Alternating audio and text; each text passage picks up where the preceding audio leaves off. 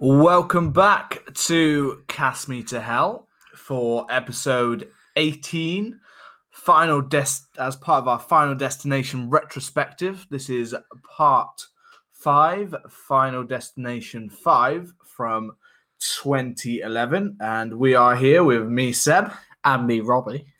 And we have come full circle, just talking about this. It's literally come, so we've made the flight. Yeah, we survived the flight. We've made it through that highway to hell. We've got to the end of the tracks. Yeah. We've ended up on a weird NASCAR race car. Fuck knows why we did that detour. We survived it. And finally, we approached the bridge to use up all of the random places the Final Destination has gone. There were some train tracks in there too. Yeah, I like that. End of the tracks works for both films. Both. It works all Okay, around. well done. This is, so Final Destination 5, which, it only just popped into my head. This was 10 years ago. It's mental. Final Destination 5 was 10 years ago. To me, that just sounds insane. Like I hadn't even gone to university yet, and yet it doesn't feel like that long ago to me in my head. Yeah, it doesn't feel as if it was long for me. I'm trying to feel what year I went to uni. But I think you started before me. Yeah, you started a year before me, I think. So you would have been in uni at that point. I might have just started. Yeah. Yeah, I think this is my first year of uni, it doesn't feel like that was 10 years ago. No. This film weirdly, this film is, that's what I mean. It is weird. And it's also, what else is strange is, it's weird that it's been 10 years and that this film was actually still this one out of all of them was actually still fairly fresh in my mind. But also it's weird that in a way that 10 years, like they actually let this franchise rest. For 10 years, it's quite like, most franchises don't really get that much of a rest. No, well, obviously the first Final Destination was 2000. Yeah. So in 11 years, you had 5 films. Yeah. So that's what we said. Weirdly, that sounds like a lot, but if you think about it, actually, if you compare it to other franchises, they were not knocking them out as fast as. We had Saws every 2 seconds. Like every year, we had a different Saw. Saw we got more Saws quicker than we were getting the Harry Potters. Yeah, to be fair, they were just bashing them out. If it Harry was, got held back a year. Yeah, the Paranormal Activities. How quickly did they get through 5? Before we were like, what the fuck happened there? Yeah, they got through a lot of those, and it did. It doesn't feel as if it was 10 years ago. No. And obviously, we'll touch a little bit about this at the end. But Final Destination 6 is apparently in the works. So we're definitely going to come round to that at the end. We'll kind of talk about what we're kind of thinking, or if we've got our own thoughts about where we'd like to see the franchise go from here.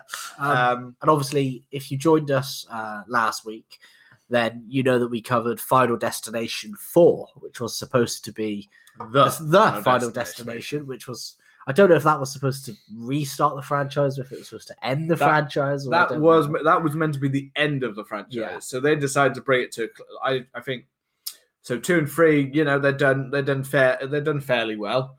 3 would like kind of boost it up a bit, but I don't think that the producers have decided, we've kind of come to a logical conclusion. We can't keep knocking these out. People get very bored very quickly of the similar, as we've said, the storyline. We've mentioned that the storyline is not exactly revolutionary every time, but some of them try to do nice things that make it feel a little bit fresher again. The Final Destination did not do that. No, if you want to hear us talk about it a lot more in depth, we will chat about it because it's worth recognizing the change.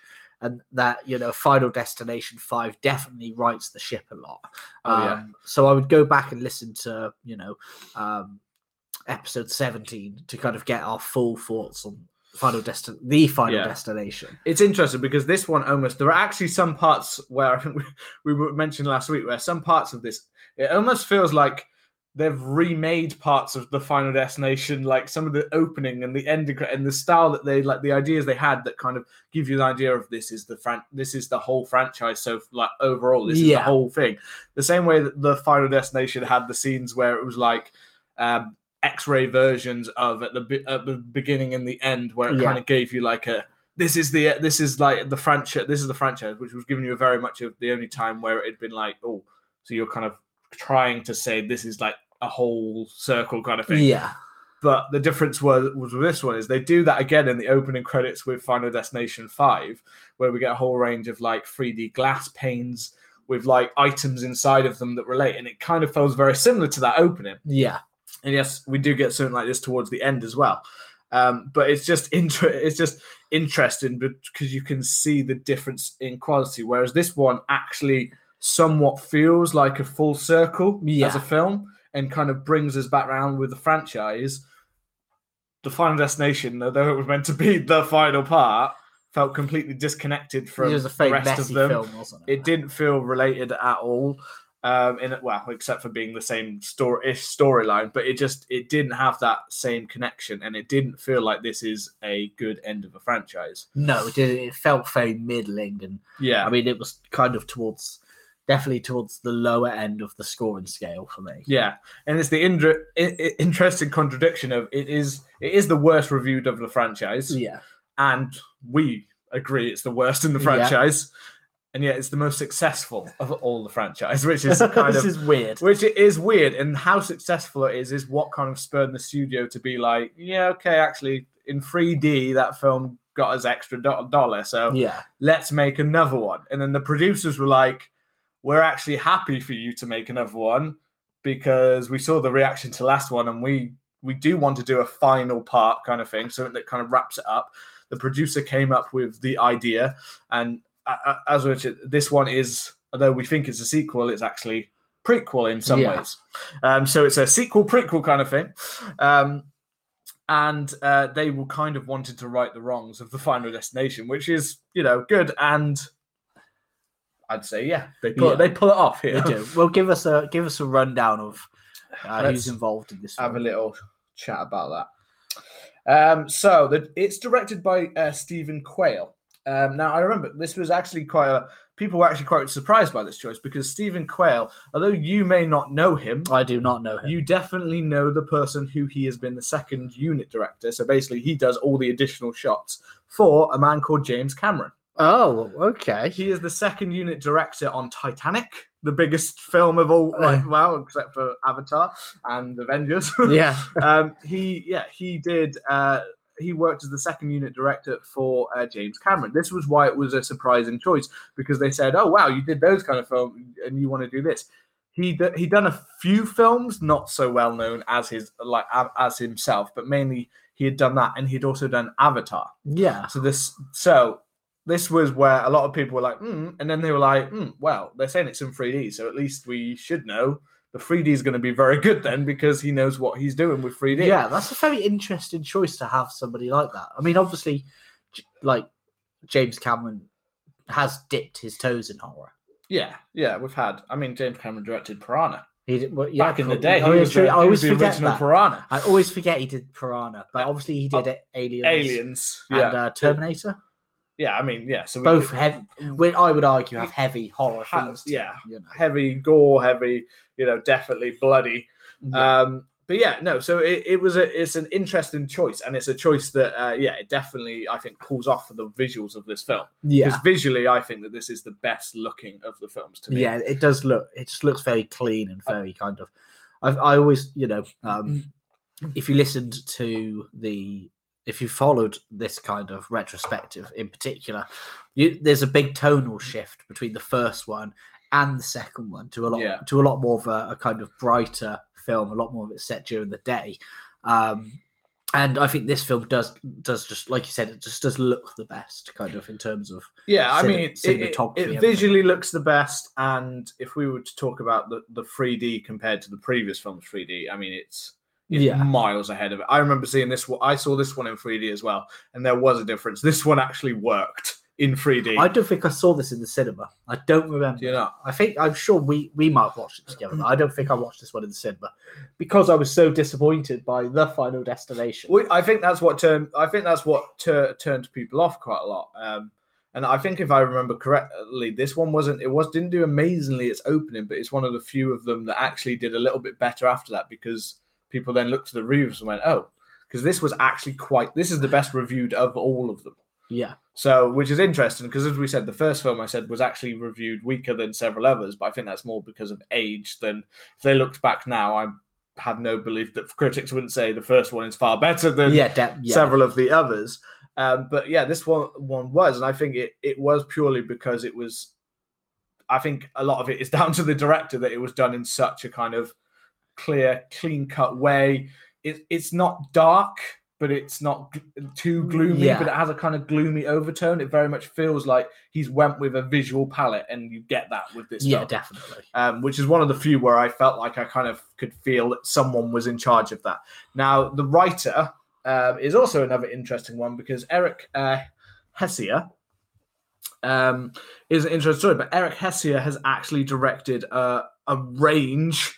not directed. He's written a range of horror films, especially horror remakes. He did the Nightmare on Elm Street remake. Yeah. He did the Thing remake. Okay. Lights Out, and Bird Box, which was the Sandra Bullock Netflix one where she's got the veil over. I haven't seen that one either. But he's also did Arrival, which I don't know if you've seen that one about the aliens coming down with Amy Adams, but that was a really good film. And it's interesting. The Arrival one always interests me because I read the script for that film before I ever saw before it was out. Yeah, I read him, so not too long after I would have seen this, I knew who he was because I think of a Nightmare on Elm Street remake. I remembered him being a horror writer, and I remember reading him in university. I read the script for Arrival in my screenwriting class. And I always remember thinking, that's an awesome script. Like, I wonder if this is going to get made. So when Arrival appeared with a different name, it was a different name. So I didn't recognize it at first until I realized the writer and was like, oh shit, I saw this. I was in the cinema when I was like, why do I know how the fuck have I worked this film out so quickly? Because it's not that obvious. Like, it's not actually a predictable film. So they're like, I've read this. Like, it's, yeah. So it was interesting, but no, he's quite can be good and not always perfect. Yeah, well, but I don't know. But then that depends on how much the directors change the script. Yeah, because we will get to the Nightmare on Elm Street remake one day. Yeah, we will go to that. And it's kind of panned, but I mean... That's what I mean. I do think it does depend on how they change the script, because I remember with that, for instance, we have talked before. I'm not going to go into it now, but we have talked before about how that film actually had a very different plot, and they changed it. Yeah. The final cut that came out was very different to the original ideas it had for it. So I don't know. I don't know how good a writer is, but in this case, he comes up with something that kind of gives it a little bit of a boost back to... interesting from dead. Basically, it was dead. They were trying, but it was it had money. Yeah, the money was flowing out the pockets, but the heart wasn't beating anymore. Yeah, for me, I think my main worry why I didn't watch this when it first came out is I thought flogging a dead horse. But and now watching it and knowing that there's some people with some weight behind them, it kind of does make sense why the film is surprisingly it's a good film. And it is the strongest since the first for me. But give us a rundown of who else is in it. So if we talk, so last time we did say that we thought the budget was slightly lower, but it's actually exactly the same as the previous film. So it was 40 million. For some reason I thought I'd read it was lower, and it made 157.9 million, which I think is about 25 million less than the last. The other one was about 180, 190. But it still boosted back up there, and it still made more than most of them. Yeah. Obviously, $3 added on. But it was still a case of. I'm not surprised that it was lower because, as you said, like you love these, you weren't exactly first in line to see it anymore. No, because people had been kind of driven away by it, which is sad because I definitely know that I feel like less people saw this one. Weirdly, I know less people who would have recognized this one. It's weird. It's weird to turn around to someone and go, "You should watch the 5th film in this franchise because it's really good." Yeah, it's strange. It is a weird thing to say because most of the time, let's be honest, by that point, it's like.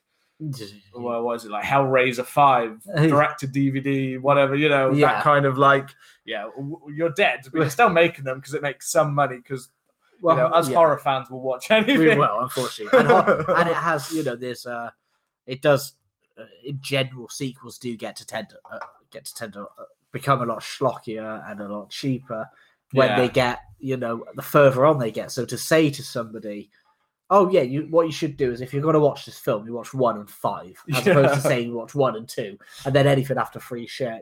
Say to somebody, you definitely need to watch 1 and 5. Don't need to worry too much about any of in between. It's a strange thing. I mean, it's weird. Like, because of the ways, for instance, if we'd like have a little look back here, Final Destination 2 ends, where it's the only one that actually weirdly kind of has a hopeful ending, but they've survived. So technically, we say that in Final Destination 2, they managed to actually find a way to beat death. Yeah. Then in which case, if you watch number 1, or you watch number 5, number 1, and number 2, you've actually got a nice trilogy where it actually comes to an actual end. If you see what I mean, it comes to an ending where someone's actually managed to beat death, instead of a row of films where they think. So if you just forget about 3 and 4, then it's actually not a bad trilogy. Those 3 together.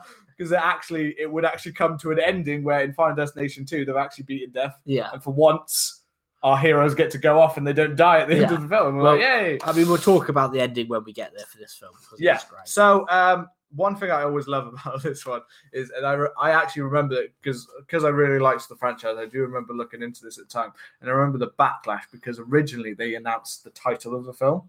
Yeah. And I loved it. It just reminded me when I was reading about it. So originally it was 5, the number 5, when they like to add the number into the name. It was 5 null NAL destination. That was the original announced title. And I think there might have even been a poster with that on. And everyone turned around and went, anal destination. Like they were literally just like some porn parody of Final Destination, because it was like 5 null destination, and it's just like. And we were at that streak where I think we might have had a Fast and Furious film. A Too Fast, Too Furious.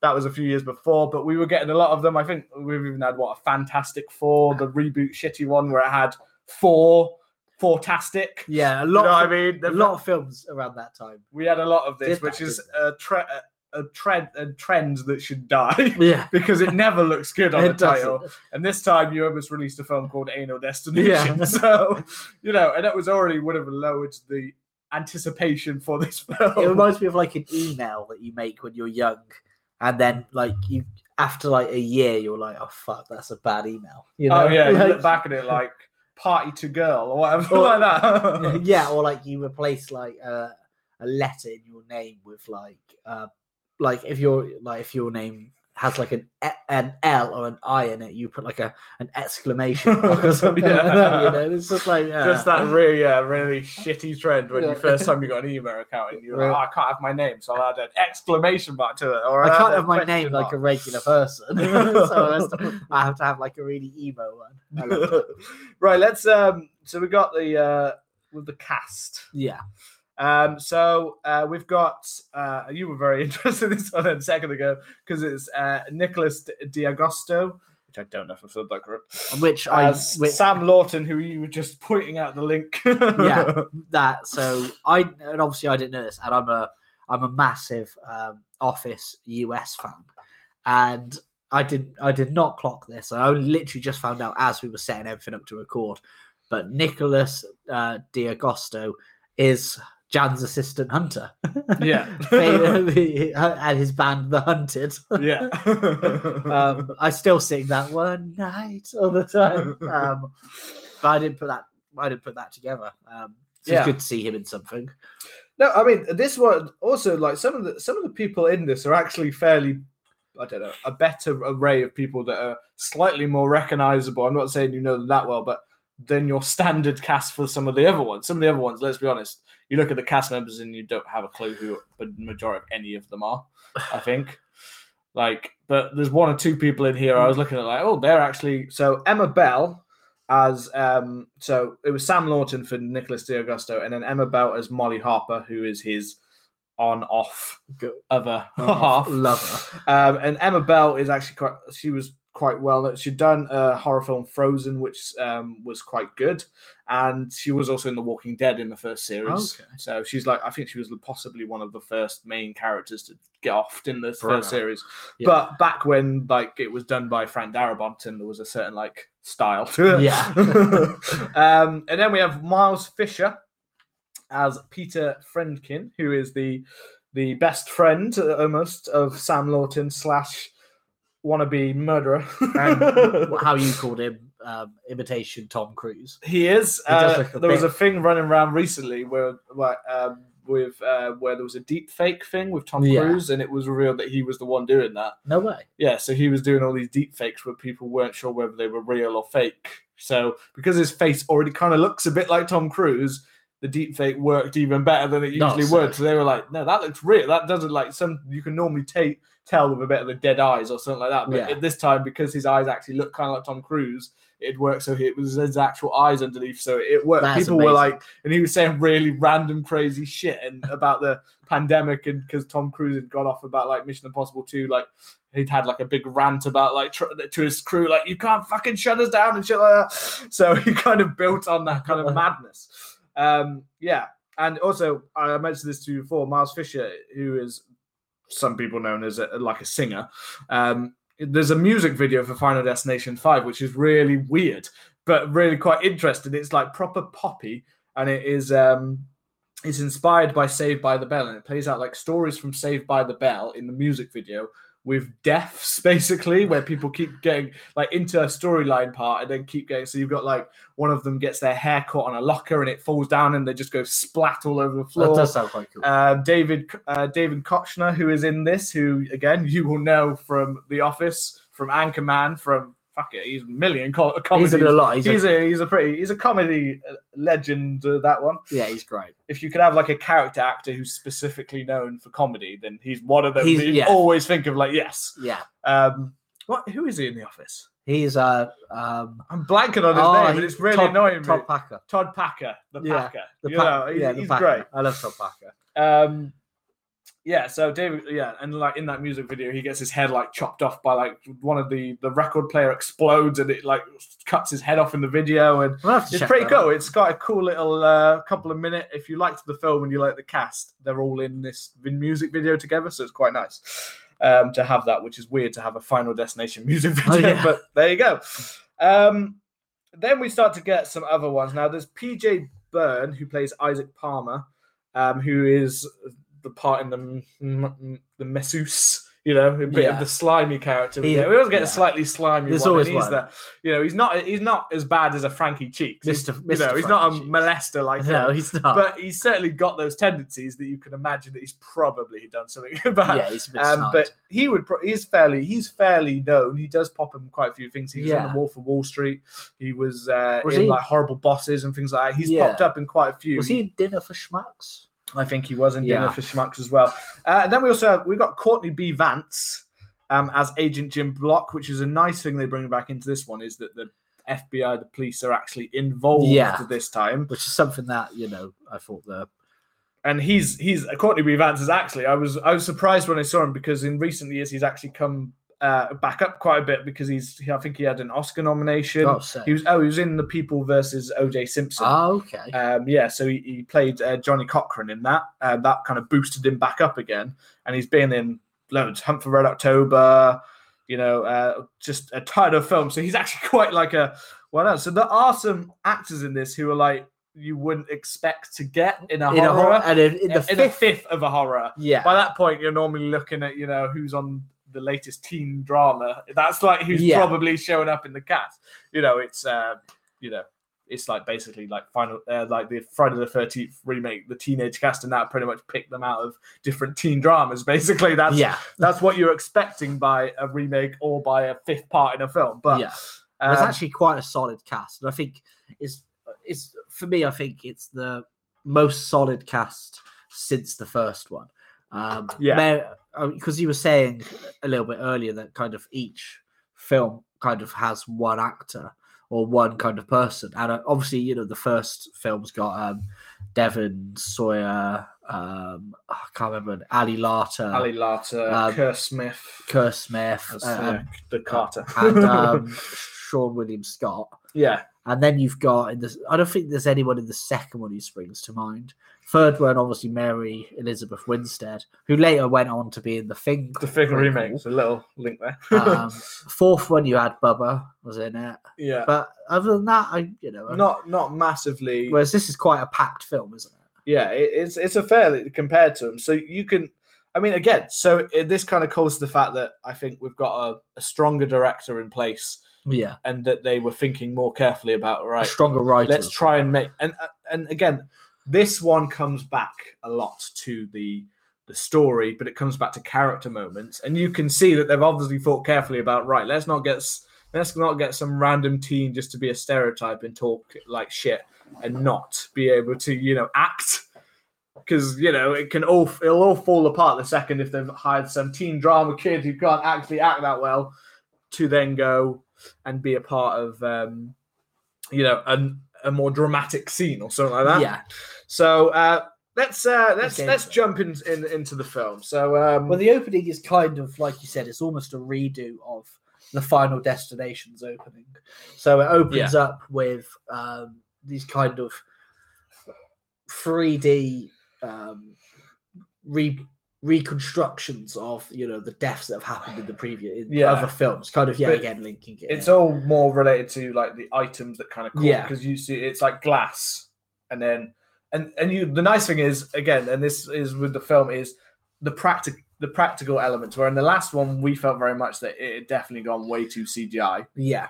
This one comes back a lot to the practical elements, and you can see that it doesn't look that fake because a lot of it was practical with added CGI instead of full-on CGI animated. But this one is where you can tell that they've actually got a camera, put it in front of a glass screen, and then they've thrown things at it to make it, and that's why it actually works in the 3D. So you have like, say, you have like glass crashing down, you have a skull rolling, I think you have... you've got like things like hammers and things like that, but you've also got lots of like, there's like a ladder that comes down and crashes through from our Final Destination 2. You've got nail gun that shoots through, and lots of nice little touches like that kind of throws hint back the same way that the Final Destination gave us kind of X-ray versions of those deaths at the beginning of the film. But the main thing for me is that not only does it practically look better, but the soundtrack seems to feel more relevant for me. Yeah. So it hits right in, doesn't it? Yeah. The soundtrack in this one. It's more of like an orchestral score. It kind of does give a bit of. It just sets the mood. The Final Destination opened up with this kind of like metal track, and it could possibly be argued that it set the tone for that film, but I don't know, just having this orchestral music set a lot more of a serious tone and kind of foreboding of it. Yeah, I mean, no, they definitely look back to the first one, because the first one had that score throughout that kind of helped with that suspense of the film. It had that kind of, it's got the same score, but they have kind of boosted it up at the start of Final Destination 5 a little bit, but it's got a nice, like, it's clear and it's there, and it does play out quietly throughout the whole film, like the first one did. Whereas the Final Destination, don't remember hearing the score that often, and I don't remember. No, I just felt fairly quiet. And it felt I just remember the rock music at the start, music tracks, and then there was just why can't we be friends? Those kind of those punny bits are kind of gone out of this one. Yeah, so for the most puns part, that are kind of built into from the second one onwards, little puns. There's not as many. This isn't quite as like humorous in elements of it. It doesn't try to play it up. It does play it a little bit more seriously in this film, but that definitely works. So let's go into our Mr. Sam Lawton, our main character. So we talked. One thing that really annoyed us, if we're looking back, was when they really rushed past, and the last one did it so badly. When they just rushed into it, we didn't get any character development. Well, it was like I said, it was about 7 minutes when the derby, or the whatever you call it, NASCAR crash had happened. Yeah, we were literally into the deaths and the premonition, basically within that 7 minutes. This one, I think I checked that it was about, I believe it's around 12 or 13 minutes in by the time the bridge starts happening, basically. Yeah, which is good. And the first thing we get is character development. We get about a good solid 5 or so minutes of, before they even get on the bus where they're going, of finding out what's happening. Now, I'm not saying that it's a perfect, like... No, it's not. But for a film like franchise, this, it's quite good. And it does go a long way to making you kind of get the characters and particularly kind of understand what's going on with them, because we see that it's like it's a company picnic or something like that. Yeah, like a retreat they're going off on. Yeah. And straight away we get things such as we get Molly and Sam. We get to know their relationship straight away, but we also get a bit more of the undertone of it, like the feeling of it, because Molly comes in and they're kind of you can tell that there's a problem here. There's a problem. We don't quite know why it is, which again, they kind of leave you a little bit of why are they breaking up. They seem to still like each other, and Sam seems completely blindsided by she's saying that they need to have a break because they're getting out. And we've got him also talking to his friend. I was about to call him Miles. What is it? Peter. Peter is his friend, and they're having like a little kind of conversation. And David Kochner's character is basically like. He comes in, they're basically talking about him not being there yet, and where is he? We're meant to be going in a minute, and he's Dennis. And you can tell that they think he's a bit of an asshole boss. Yeah, but David Koechner plays that role perfectly. He plays the role of that asshole. He just walks straight in, and you know what it's like in the Todd Packer. Yeah. But we also get little things like, another thing is like we kind of get little ideas of what Sam wants to be. He's done out this giant spread of food for them. It's a nice look. It looks good before they're about to go off on a retreat. And I always remember looking at it, go like when they got onto the bus, I'm like, who cleans up the table now? You're just driving off like the table's just there. Like a week later, they just come back to a bowl. Just raccoons on the table, just like my fucking food. Yeah. So we get, like, even if it's short snippets, we get Candice, who is Peter's girlfriend, and we even get little. So we get Isaac on his phones, and he's he's talking to some gal, and he's talking. I think he's talking about the big gal, and she's like the hefty one or something like that. Like he talks about them like they're meals, basically. Yeah, he describes them in like.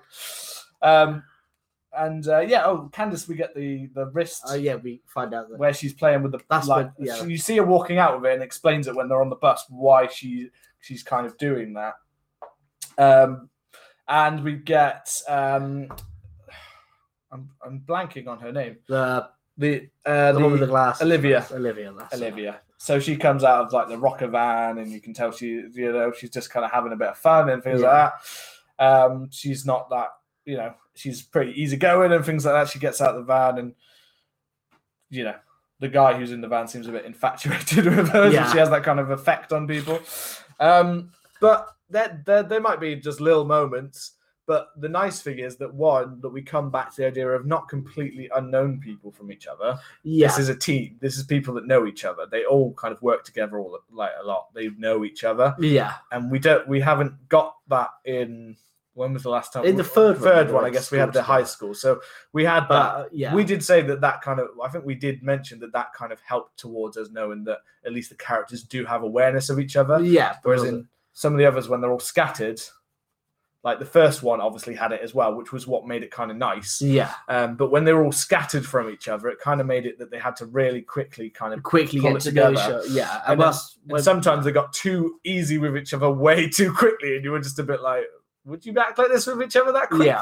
Whereas when you have, the idea that these are already established relationships, so yeah, and you get the exposition things. So Peter says to Sam, like as your best friend, you're great and I love you, but as your boss, I've got to tell you, get your sales records up, So yeah, it's just small stuff that's this like exposition, and it's but it does help to build the characters a little bit. And just that extra 5 minutes before they get into the accident helps. And I mean, I think as they get onto the coach and they start going, the first foreboding sign for me is when they go past like a sign with the bridge on it. Yeah. And there's a bit of tape on it, and then the tape comes off. Yeah. And the bridge is broken. That's cool. And that just made me think that, like, when I watched it, I was like, I missed that in the previous one. I missed that. These little hints that things aren't quite what they seem. Yeah, that proper wasn't any build up in the last one. You didn't get any of that many moments. It was all very quick. By the time he was looking at these, it was basically already happening. Yeah, you know what I mean. We left out Nathan, who actually plays a fairly because he's actually the last character we see on the screen in this film. So and we got the Roy situation. Yeah, Nathan and Roy. So he's been newly promoted to the floor manager in a construction site. He's a lot younger than all of the workmen, and we get the idea that Roy and several of the others just hate him. They just don't listen to him. They treat him like shit, and Roy got passed over for the promotion. Yeah. But Roy's the union leader, so they can't get rid of him and that kind of stuff. Yeah, and he just basically treats Nathan like a bit of a dick. Yeah. So yeah, and then the nice once they're all on with Dennis forgetting Sam's name, he calls him Stan instead of Sam. Yeah. So you just tell he doesn't give a shit about his workers. And so we get to the bridge. Let's just burn straight to the bridge, because although we get lots of things, like we do get Candace saying that it's a superstition thing. Yeah, with her bands. Yeah, and there are a few. It's funny in this one because I noticed something I hadn't really. I said in this one, in other ones we always had, although we have the opening premonition, we also normally had little like moments where they kind of spotted things about themselves. Yeah. Or the main character spotted, like, so as we said, the last one had the horrible animated premonition things where it was like the signs that something's going to happen. Obviously, if we jump back to the first one, it had Todd's name in the fan and with the paper getting shredded up, and it had the window with the bus and those little things. We had those in other ones, and it's not really as actually in this one as much. It's not played up in this one, that they get this. It kind of travels, but they're actually kind of a little bit clueless in this one. Actually, interestingly, although it keeps flowing along, it's not played up those little things. They've kind of got rid of that signs part of thing, which is a nice way to break it up a little bit. But the reason I bring it up now is because Candace thing is like her own little superstition. Yeah. And I noticed that there are a couple of ones you do get in this film, but they only happen in like very quick moments, and they actually happen to each of the characters. So I will come back to that when we get to Candace's death, but it's nice that is one thing that has changed that I really noticed, was that, right, there's not actually really there's no signs given to Sam. Once he's had the premonition, he doesn't get really any signs about until they start to kind of think about a plan a little bit. Yeah. But all of that exposition about, it's a nice thing that all of that, like, that changes it from the other one, is all of that stuff about the little premonitions and the little signs and how did the plan and where were we sat and all those kind of things. A lot of that is not really talked about in this one, because I think because they get that the audience, we get it. You know what I mean? We know. We don't need like 5 minutes before someone dies. We don't need a little hint of why they're going to die or how they're going to die. It's more interesting to just let it play out and not be like, yeah, let's go. Like, oh my God, I've just seen, you know what I mean? Yeah. I've just seen some random dog in a window. Let's go and find the nearest dog. Yeah. Kill it. Like that horrible, like, I kind of get why they've kind of streamlined that out of there. So yeah, that's why we get the whole some little hints about the superstitions and the way that people are acting and how they act with each other. So yeah, and we get that on the bus as well. We get like little videos that pop up when they're on the bus. I think there's like a video that keeps getting interrupted, and on the radio there's like there's the bucket that falls from it and hits onto the side. Oh yeah, as they're coming onto the bridge. There's lots of little things to make Sam feel uneasy, and it looks pretty dangerous anyway. There's construction workers on either side as they're trying to like squeeze through, and like parts of the bridge are not even fully like covered anymore. They've removed like sections of the bridge, but they can still go over it with like these metal. They put like metal sheets over the top. Well, I'm sure stronger than a metal sheet. But it basically is a metal sheet. But so our setup this time for our lovely opening death sequence is the bridge. Yeah. Which I think is it's a good one. Well, like I said in the last episode, I went on a suspension bridge recently, and since watching this film, it's something that is a bit naturally scary anyway, because suspension bridges, they're relatively high up. Yeah, you don't, you have to put complete faith in the bridge. It's not as if if you're driving on a road, obviously you have to be careful of other drivers, but a bridge just hangs over. Yeah, and it has that kind of. It does. I mean, a bridge is one of those things that, or suspension bridges, or just like any bridge in general. It's one of those things where you just have a distrust of something that is holding you, hundreds of thousands of, depending on where you are, what bridge, in the air, and you're just thinking that's it, and then you just look at it and go, right, so you've got those bits on that side, those bits on that side. So if they fail on me, then this bridge is coming down. Even worse, obviously, if you're on a small bridge. If you're on a little walk-along bridge, you're just like, this is just not... You just feel horrible anyway. So it's nice to be back to playing into our fears, which, well, all but the last one did. Yeah. I'm not scared of going to a NASCAR race. No, I've never been. I've got, I'm no offense to that, but I've got I haven't really got any interest in going to a NASCAR race.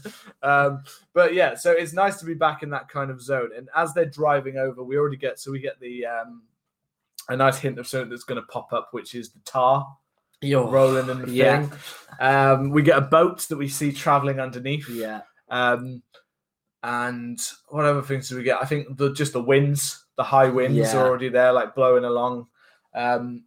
So if we just get to they start to have, as they're going, you start to see, we'll just go straight into the premonition that they're starting for it to crack. And you start to see slight cracks. You see heavy winds start to hit. And you can tell how fast they are because the boat seems to be starting to move really fast towards the bottom. And we kind of get the waving of the wires start to go at the side and the construction workers, and then you kind of see that they're like, oh, shit. They just snap. They know first, it seems, which I guess, in reality, they would be the ones to know. They're like, fuck, get out of here.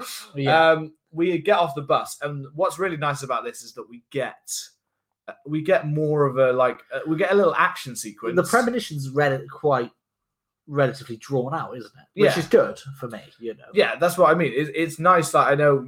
Like we said with the first one, but the one we really liked was the second one, where it was a little bit more drawn out. The car chases, we got more of individual deaths, whereas in number 3, the first one was different, I think, because you kind of get why it was fast. But the third one, I remember we said we were disappointed that like some of the deaths are just so and gone. Yeah.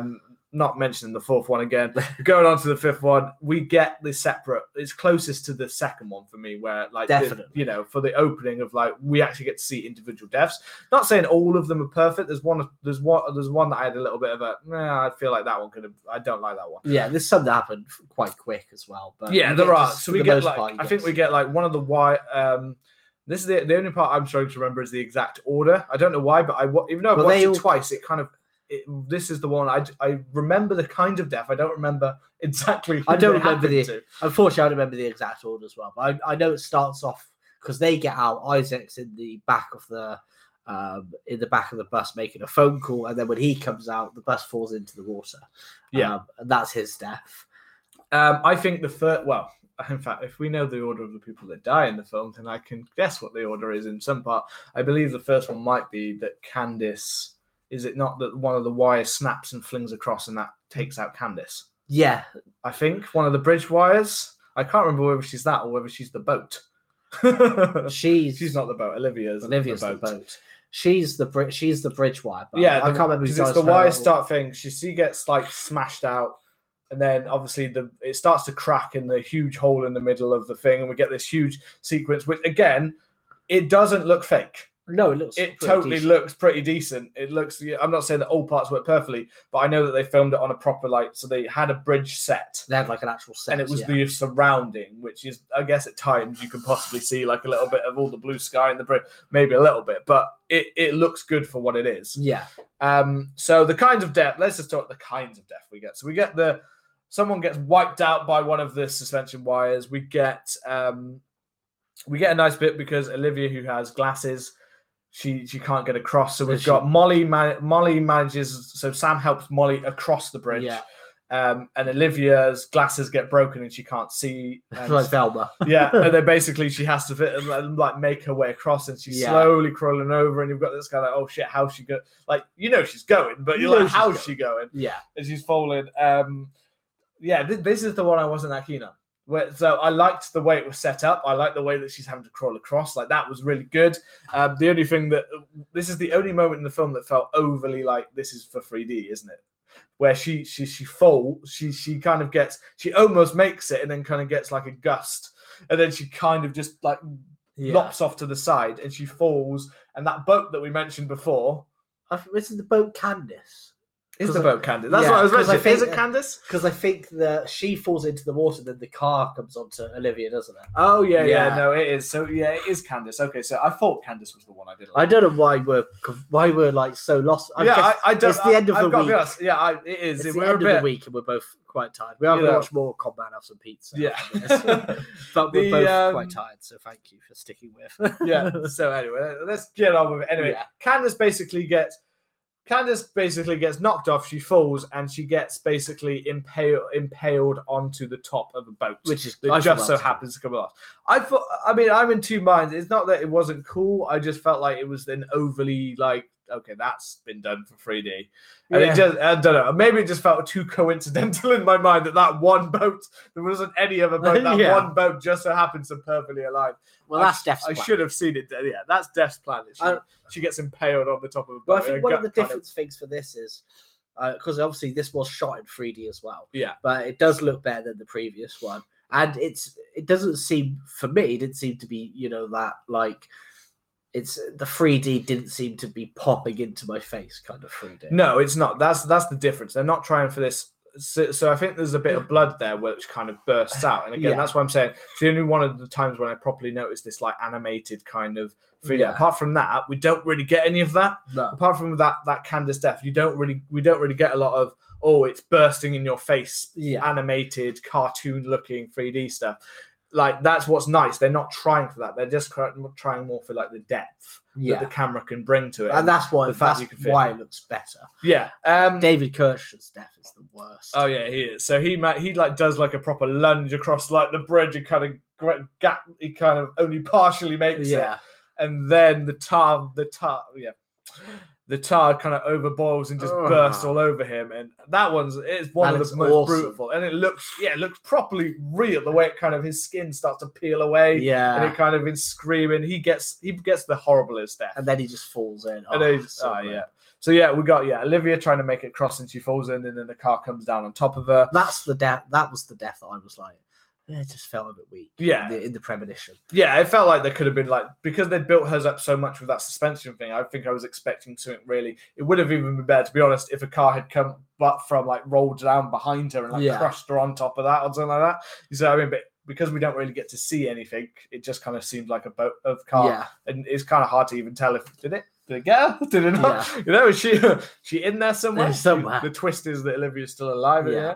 But and then you get Peter and Sam. Peter, I can't remember how Peter dies in the. Peter has because do you remember the? I'm sure Peter falls off and then splats on the side.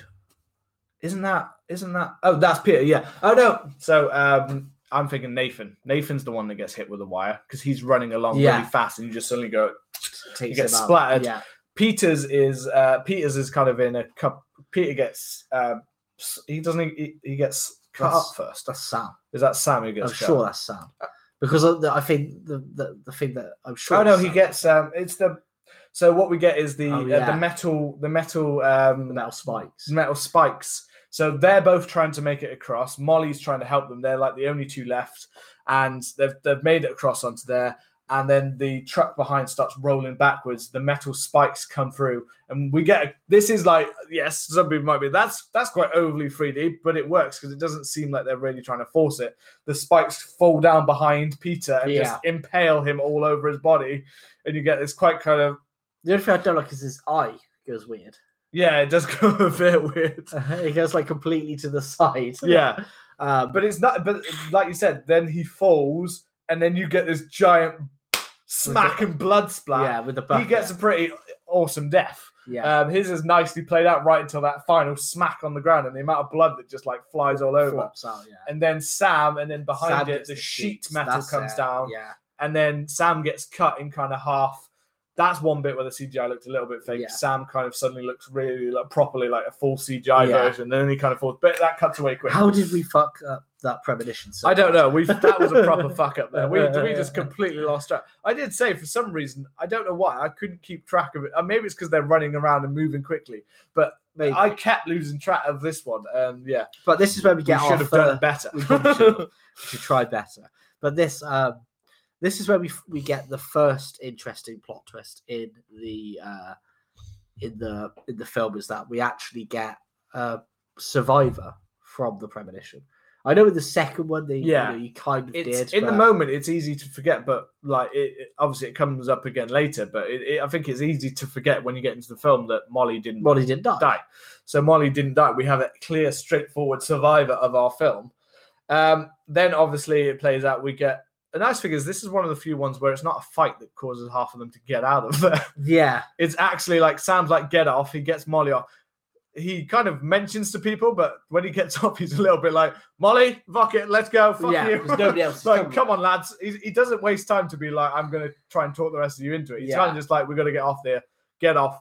The rest of them are just kind of like, okay. And then Dennis is to Peter, like, because Peter's kind of like the next in charge, I'm guessing, the assistant manager or something like that. He's like, that is a liability, go and get them. So that's what causes them to get off. Several of them get off, and Dennis goes to stand outside. Then we get then the bridge, and that's when we start to get the kind of the bridge, and Dennis is kind of the one that goes and tells out, like, he's tapping on the door, like, everyone get off of the bus kind of thing. And this is the interesting thing, is because it's not, in the previous ones, it's like they stop and then it carries on and the premonition happens. Whereas in this one, they stop earlier, but then it's not as if it's not as if it happens and then they all get they're safe from it. It's just that they're closer to where they need to get to. Yeah. So that when the bridge collapse does happen, that they already get to where they need to be before the death has happened, if that makes sense. Yeah, they get to safety because they've stopped earlier. So they have less distance. Stopped the bus earlier. Like he's got off the bus before they've got to move forward a bit more. But it's still pretty much time-wise kind of plays out nicely. Yeah. We've had a few problems where we have kind of said with other films where we're like, would it have still played out the same way if you changed this and that? That doesn't feel like it's the same natural conclusion now. Whereas this one does, because it's not anything to do with them. It's nothing that they specifically do that does anything. It is just the bridge.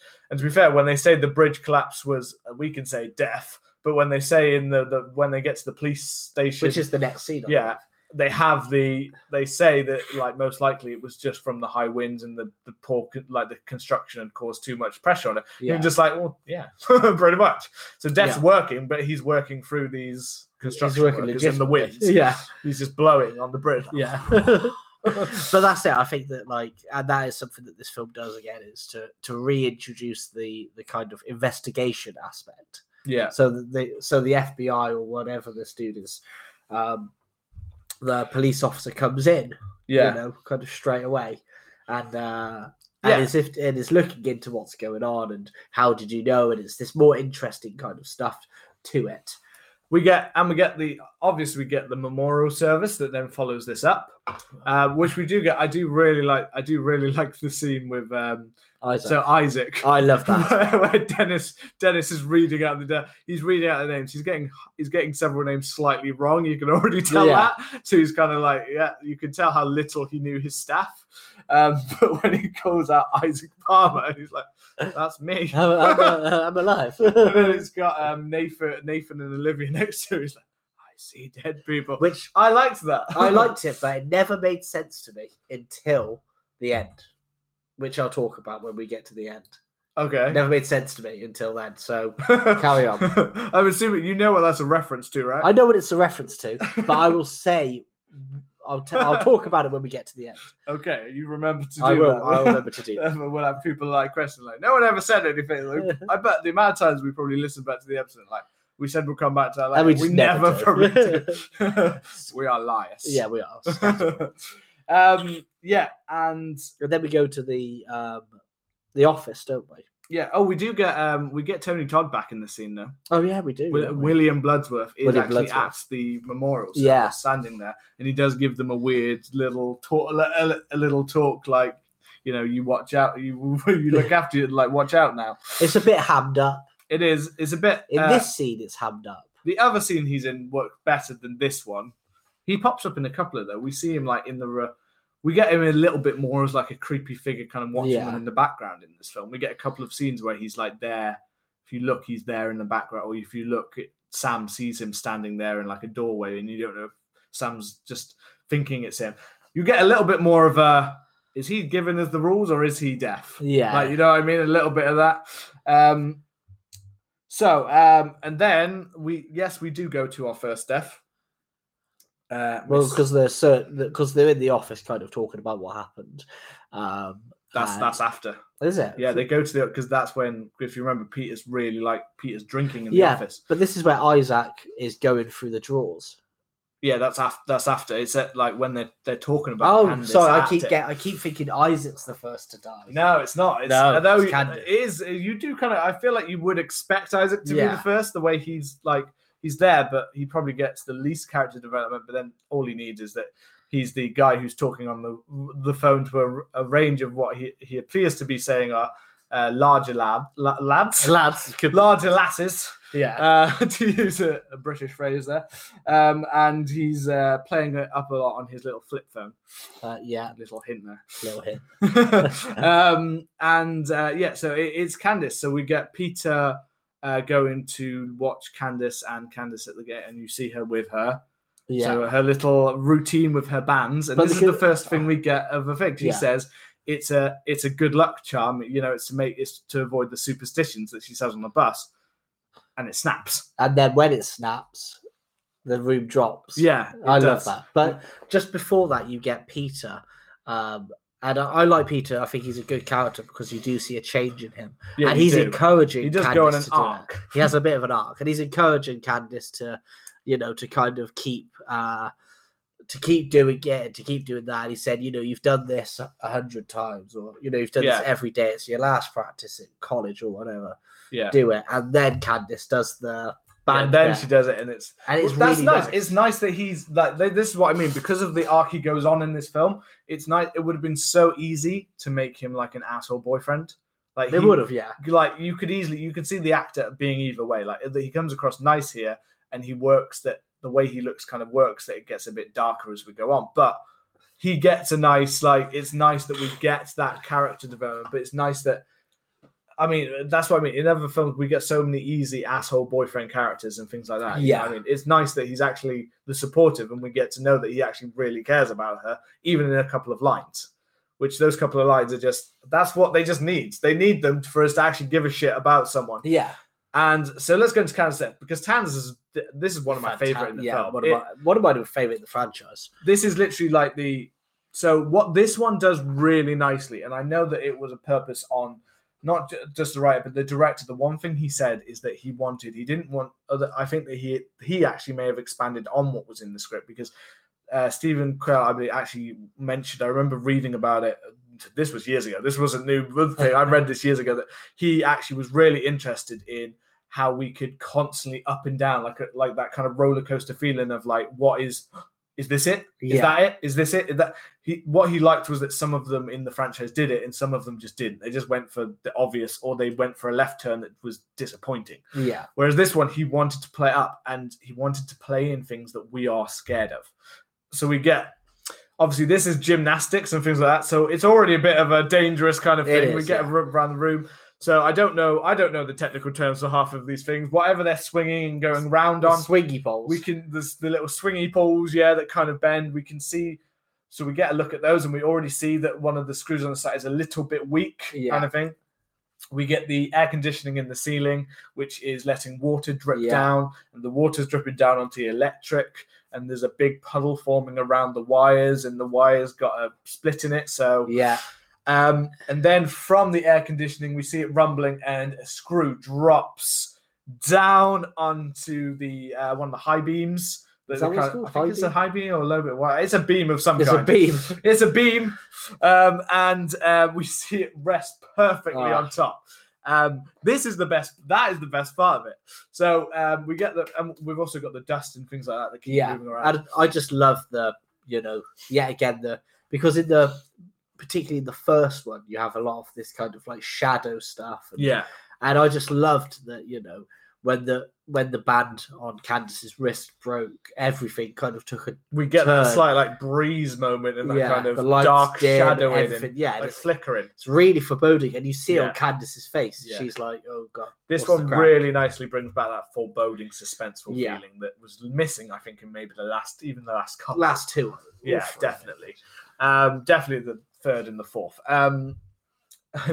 So we get Candice going onto the beam, and she's doing all of her movements back and forth. And this is just literally, you're just there watching, so anxious. I remember when I watched it with Charlotte, she was literally like, you could see like her fingers like tense, and she's like, you couldn't take the fact that it was like, oh my god, like just something as simple as like a screw going into your foot. Oh, it's an everyday worry that you're going to like step on something like that. Like I remember when I was younger, I stepped onto like a draw pin and stepped straight onto it. Luckily, I stepped onto it. So I remember I screamed and then went, wait, that didn't hurt. It was because it went into the back of my foot onto like the hard heel. Oh.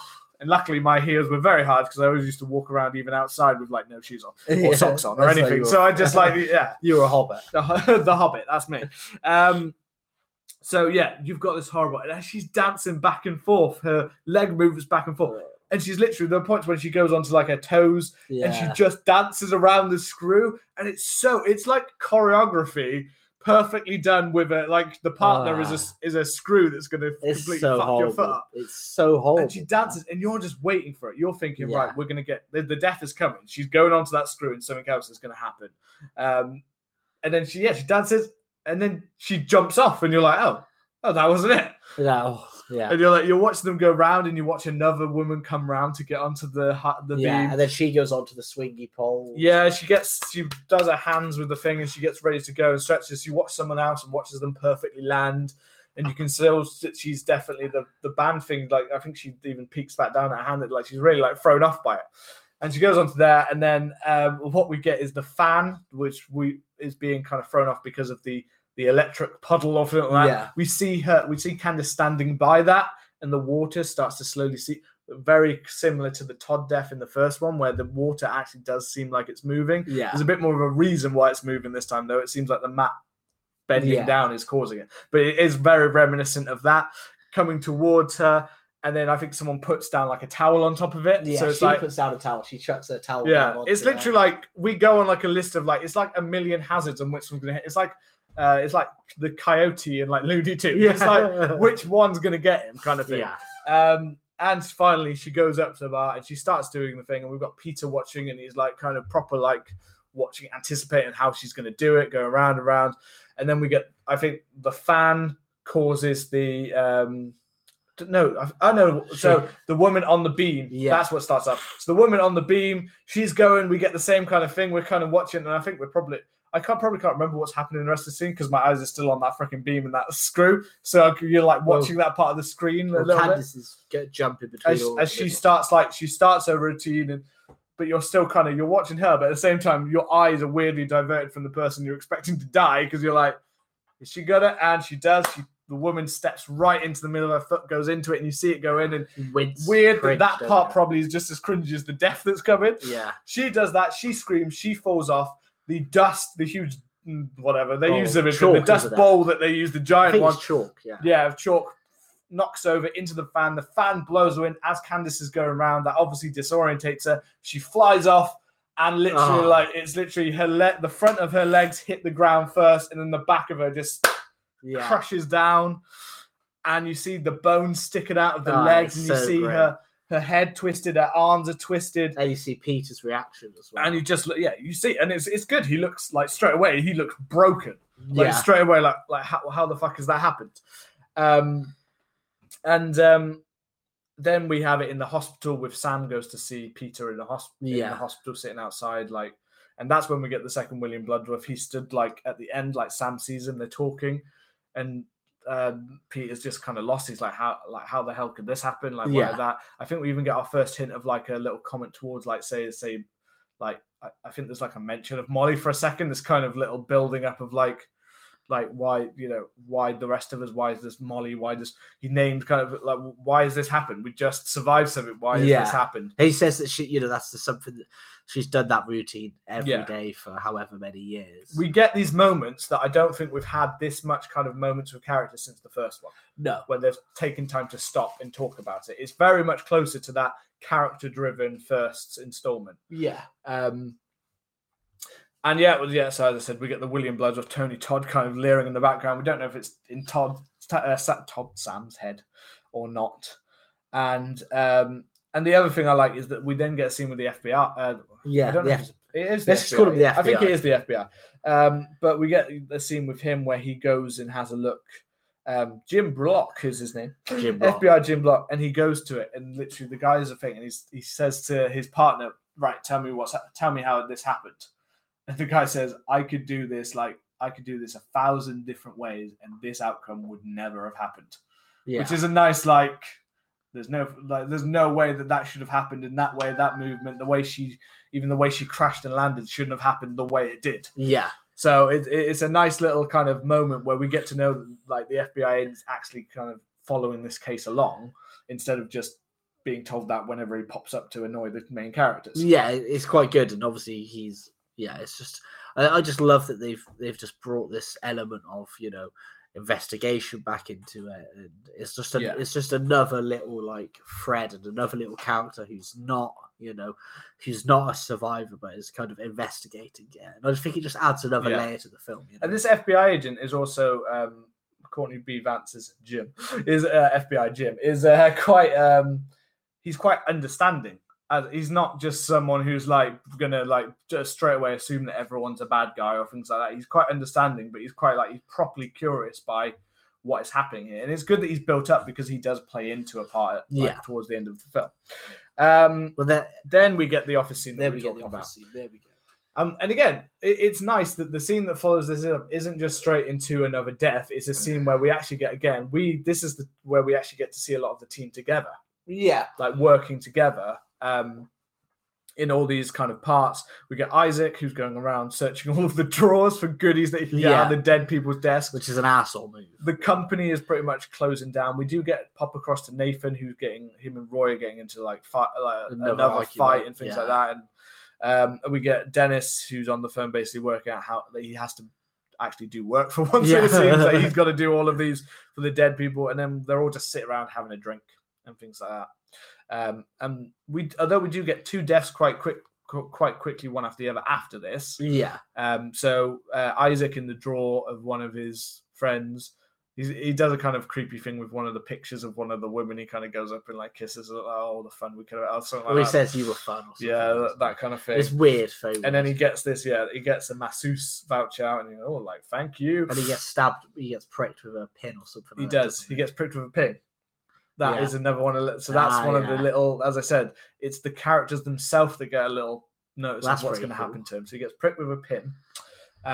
And we also, at the same time, we get Olivia, who's talking about, she's having a drink. She's sticking around a bit longer. Yeah. But she says, this life and death situation kind of made me realize life's too short, and she's finally got to jump and get, laser eye surgery. Yeah. Sam's still kind of going towards, he wants to be a chef, and he's thinking about it, but he's holding back because of Molly. Yeah. And we get a little bit more of the reason that Molly's holding back is because she wants Sam to go and take this shootership or apprenticeship in Paris. In Paris, in France. In Gay Paris. In Gay Paris, which, let's be honest, the first time I watched this film, that was just he's a chef. France, Paris, that makes sense. There's no other link I can We'll talk about that after. And we also get Peter, who is drinking lots. Yeah. He's sat there drunk. He's like, who wants some of my proper... They're having a nice, a cheeky little beer. Yeah, and he's there downing most of the bottle of Jack or something like that. Yeah. You know what I mean? He's there. He's proper getting wasted at this point. And then we do get flick off towards Isaac, who's gone to the masseuse. Yeah. And he's eyeing up every woman in there. He's eyeing up the beautiful woman behind the reception, thinking that she's going to do his massage. And he gets guided in, and he's being a bit of a dick because he's there like, hold on, like he's on the phone, like hold on.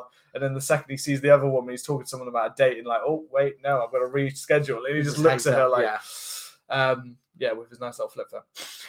Another thing I didn't. And then so she takes him through, and I do like that. I said there wasn't humor, but there is actually humor. There's a little.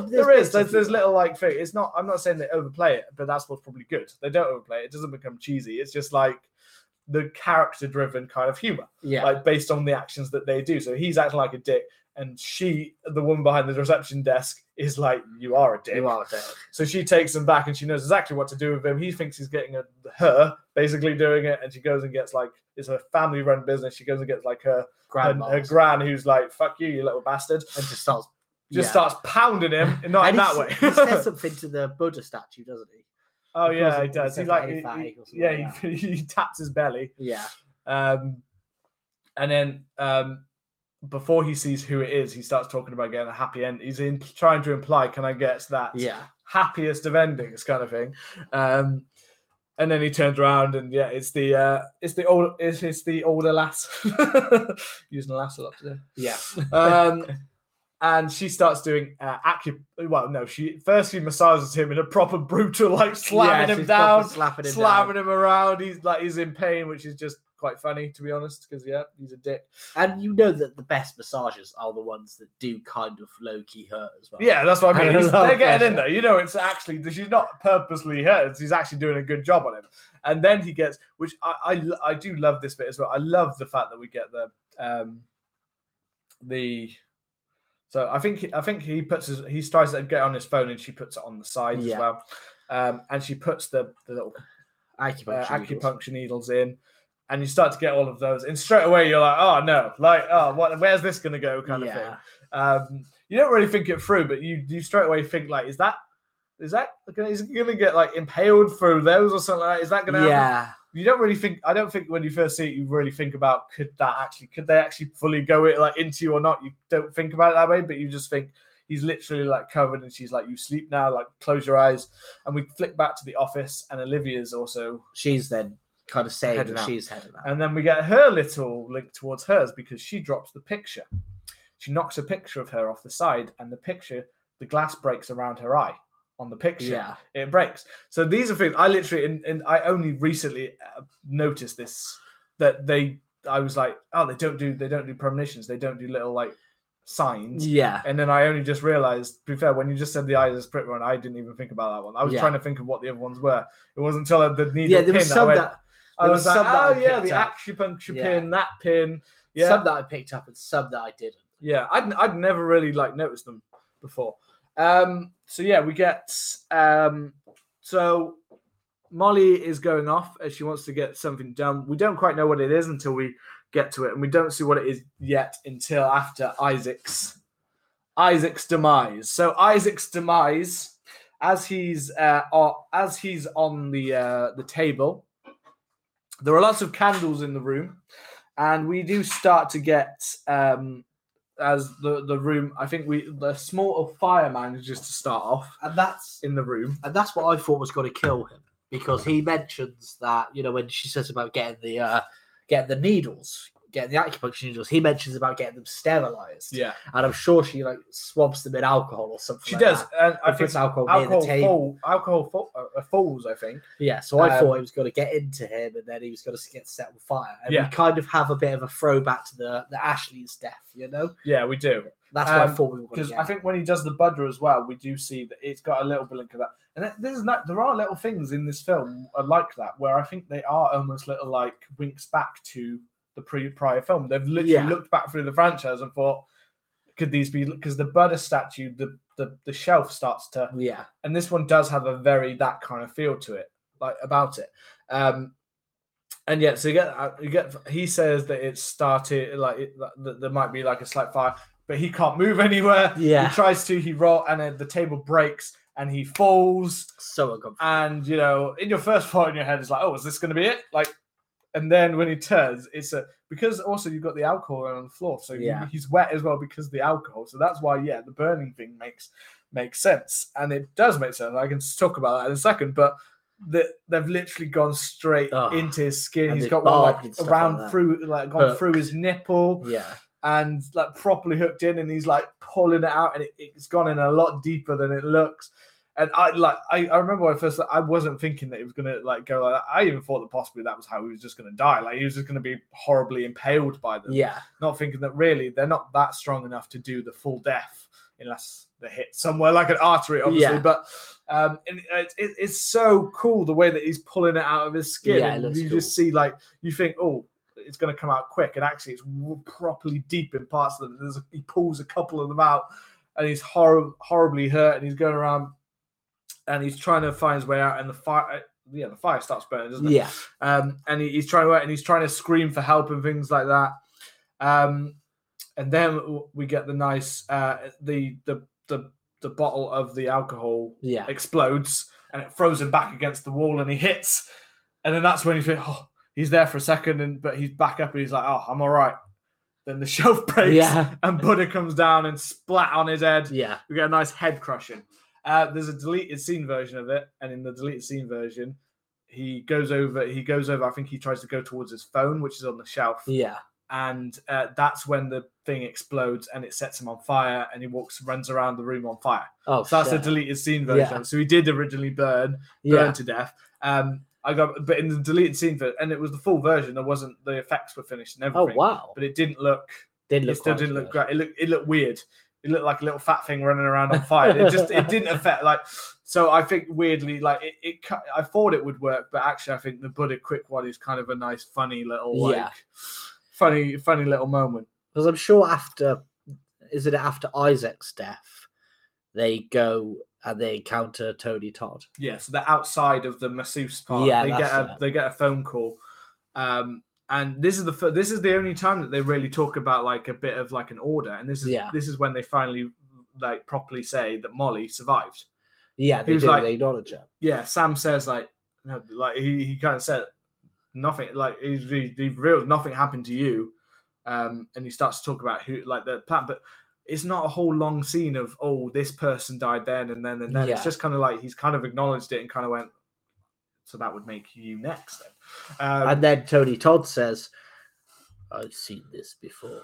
Yeah. And it's like, okay. And we think he's talking about the previous films. So he's talking about, like, I've seen this before and you cannot escape death.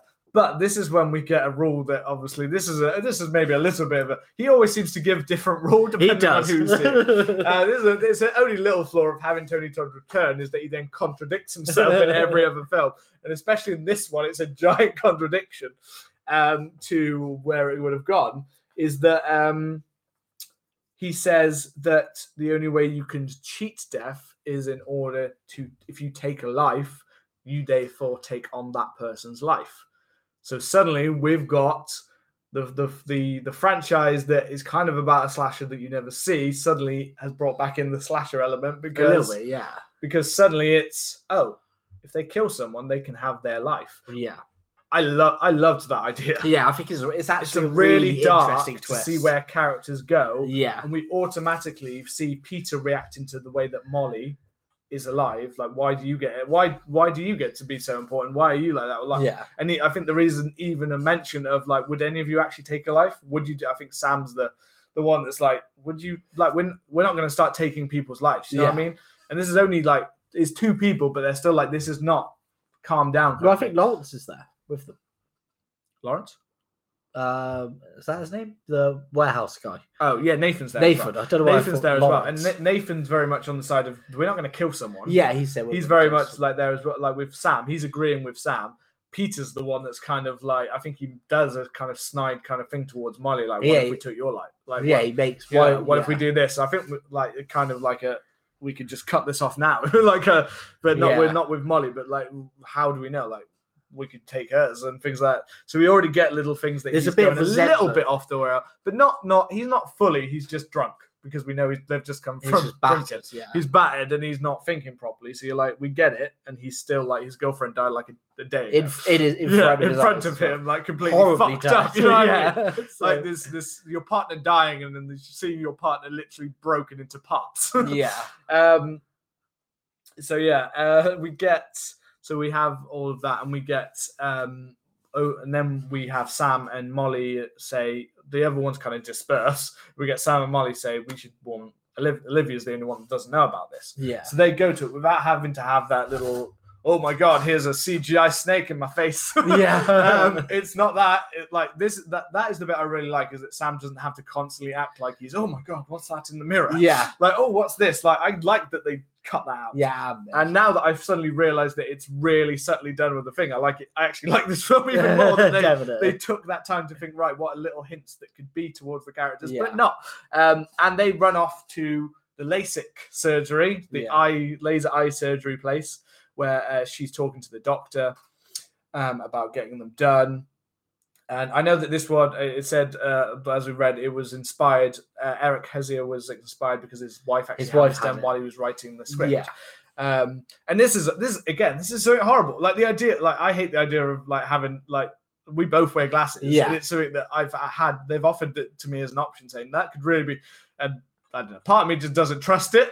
I don't know why. Maybe it's been around for quite a long time. I would love to have it. It's just too expensive. It is expensive, but the idea of them like cutting open a bit of your like eye, folding like that kind of. I don't know how it works.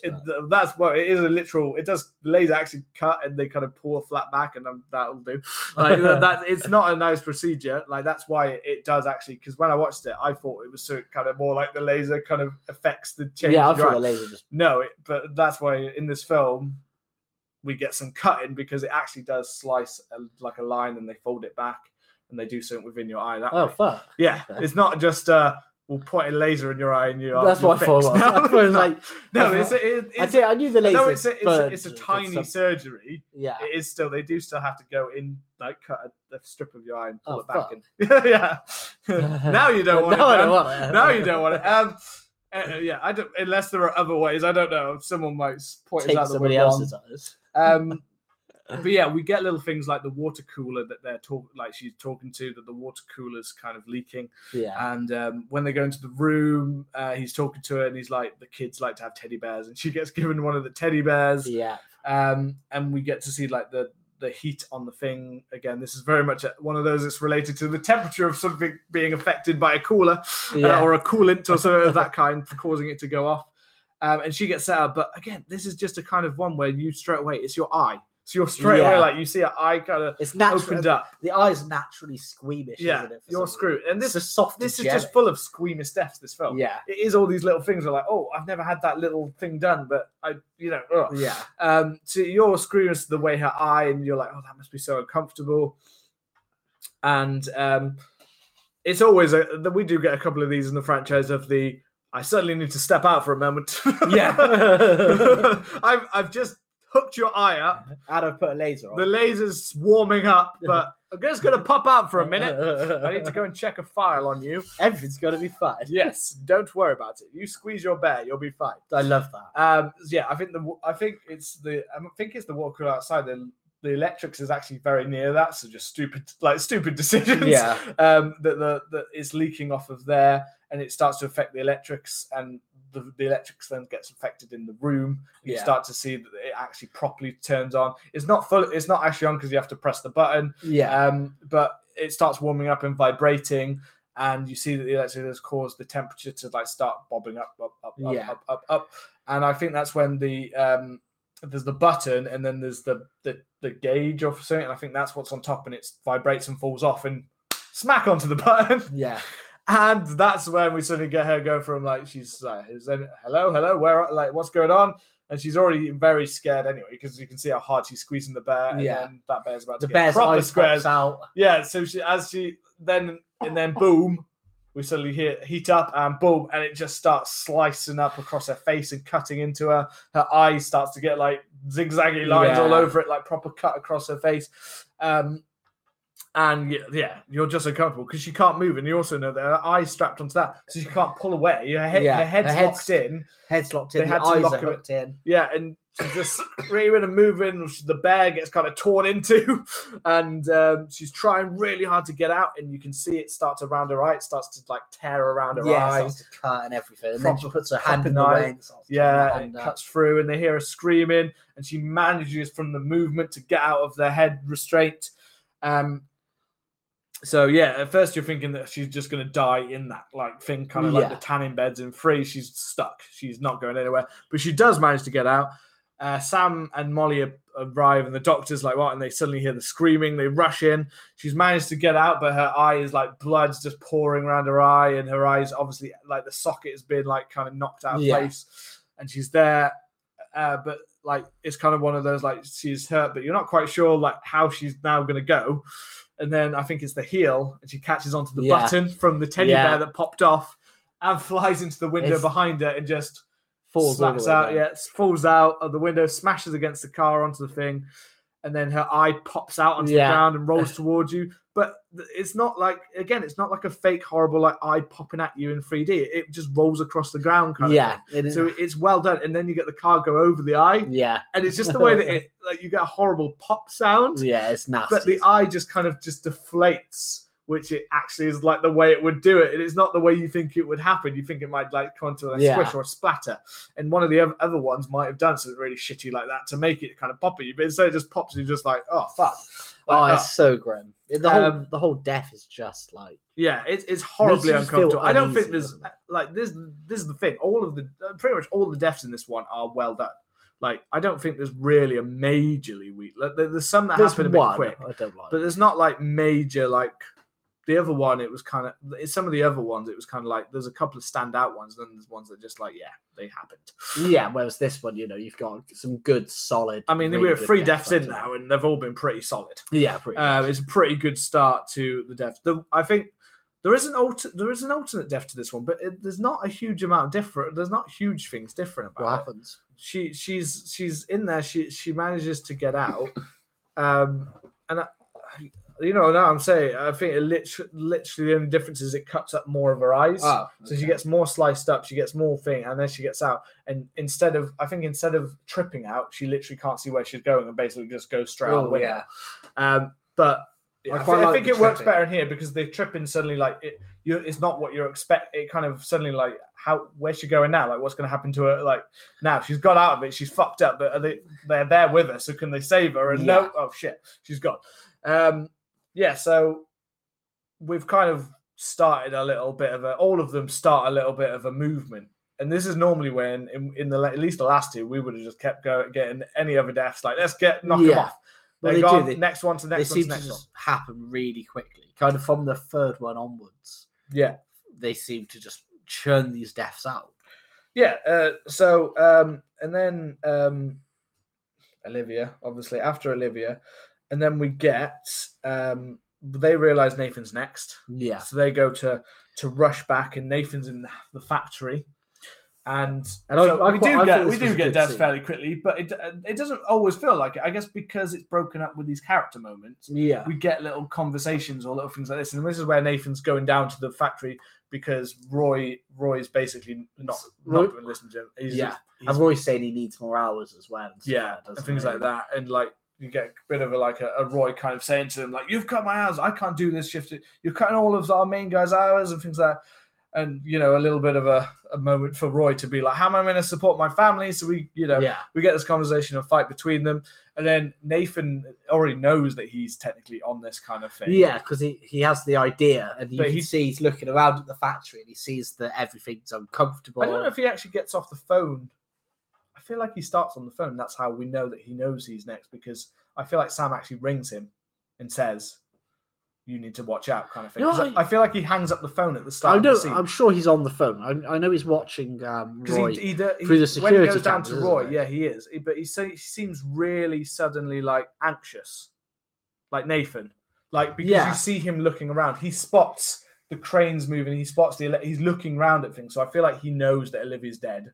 And he knows that he needs to be wary. Potentially. I mean, he was at the scene with. We don't get this said in words. That's what I mean. I'm just saying because of how anxious he appears. Yeah. And so you see a hook kind of moving towards them behind, and he sees it, and he's saying to Roy, and Roy's kind of grabbed him, and he's like, Roy, we need to get out of here. We need to get out of here. And it starts to go over the top of them, and Nathan's already like, shit, so it's happening here, so it's wrong.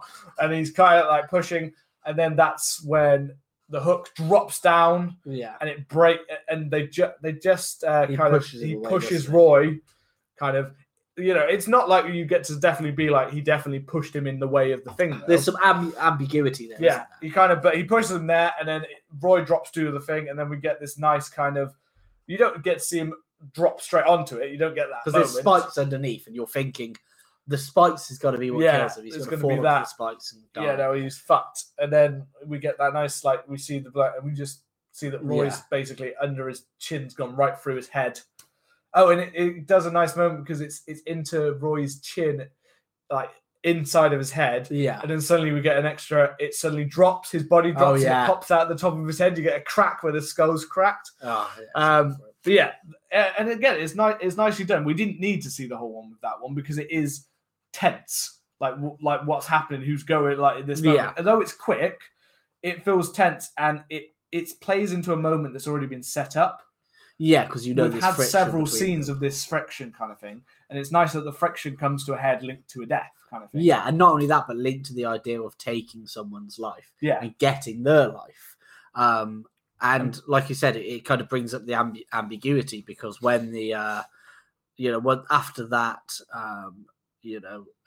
they all wrote like Peter appears and Sam, they're all standing round, and then they're thinking, they start saying, did you kill him to get his... Peter's the one that's really like, you killed him, you did it to get his life span. And Nathan's like, I don't know. I was there. I was thinking like, and I literally don't believe that Nathan's 100% sure of what he did or whether he did. He's not sure if he did or didn't. And then we get the sign that he obviously did because it skipped him, because then we get our death, which was set up earlier, where there was a spanner put on top of one of the machines behind, and the spanner kind of starts to drop down. And then this is when Dennis, this is quick. And this is the one. This is very quick. Yeah, it does happen very suddenly. It feels a bit like we didn't get enough David Koch. Yeah, you didn't get enough of him. But although I do like the look of it in a way, the look we get afterwards anyway. He walks back over like, what is going on here? And then the spanner drops down into the machinery and gets fired back out, and it flies straight into his head. Yeah. And he just kind of, you don't really get to see it. It doesn't like take out his head. You see him kind of get knocked down kind of thing, a blood splatter, knocked down, and then you see that the spanner's basically stuck inside of his eye line, basically. Could you see if there was any clues for that for him? That one, I feel like we didn't get enough time with him to get, like, if there was a clue for him, it would have come all the way back when the last time we saw him was in the office, which is before Isaac or Olivia died. Yeah, so I can't imagine. So I don't feel we do, but there definitely could be in there. Maybe someone spotted something that is linked to like the way that he gets it in his eyes. I mean, if anybody's listening and they do spot anything, let us know, because that would be another one to hunt down. I'd like to know, because there's not very much out there about Final Destination 5. There's not many articles, not a lot of things. There's no like, oh, did you spot this, and this? Yeah. So I mean, I'm interested if anyone's like spotted things, because I'd never noticed any of some of these things we've talked about now before this. So yeah, Nathan now knows he's skipped. Dennis is dead. Peter is now pretty much going with the idea that he's got to start killing somebody to take their life. Yeah. And so we've got the whole that Roy's dead, and why did that happen? And basically I think it seems as though the office that they're working with the extra deaths on top of it, they're done. I think because we kind of move to scenes, don't we, where they're accepting it. They're accepting it. They're kind of all going off in like, so this is when we get like Sam and Molly are back together, kind of in the apartment together.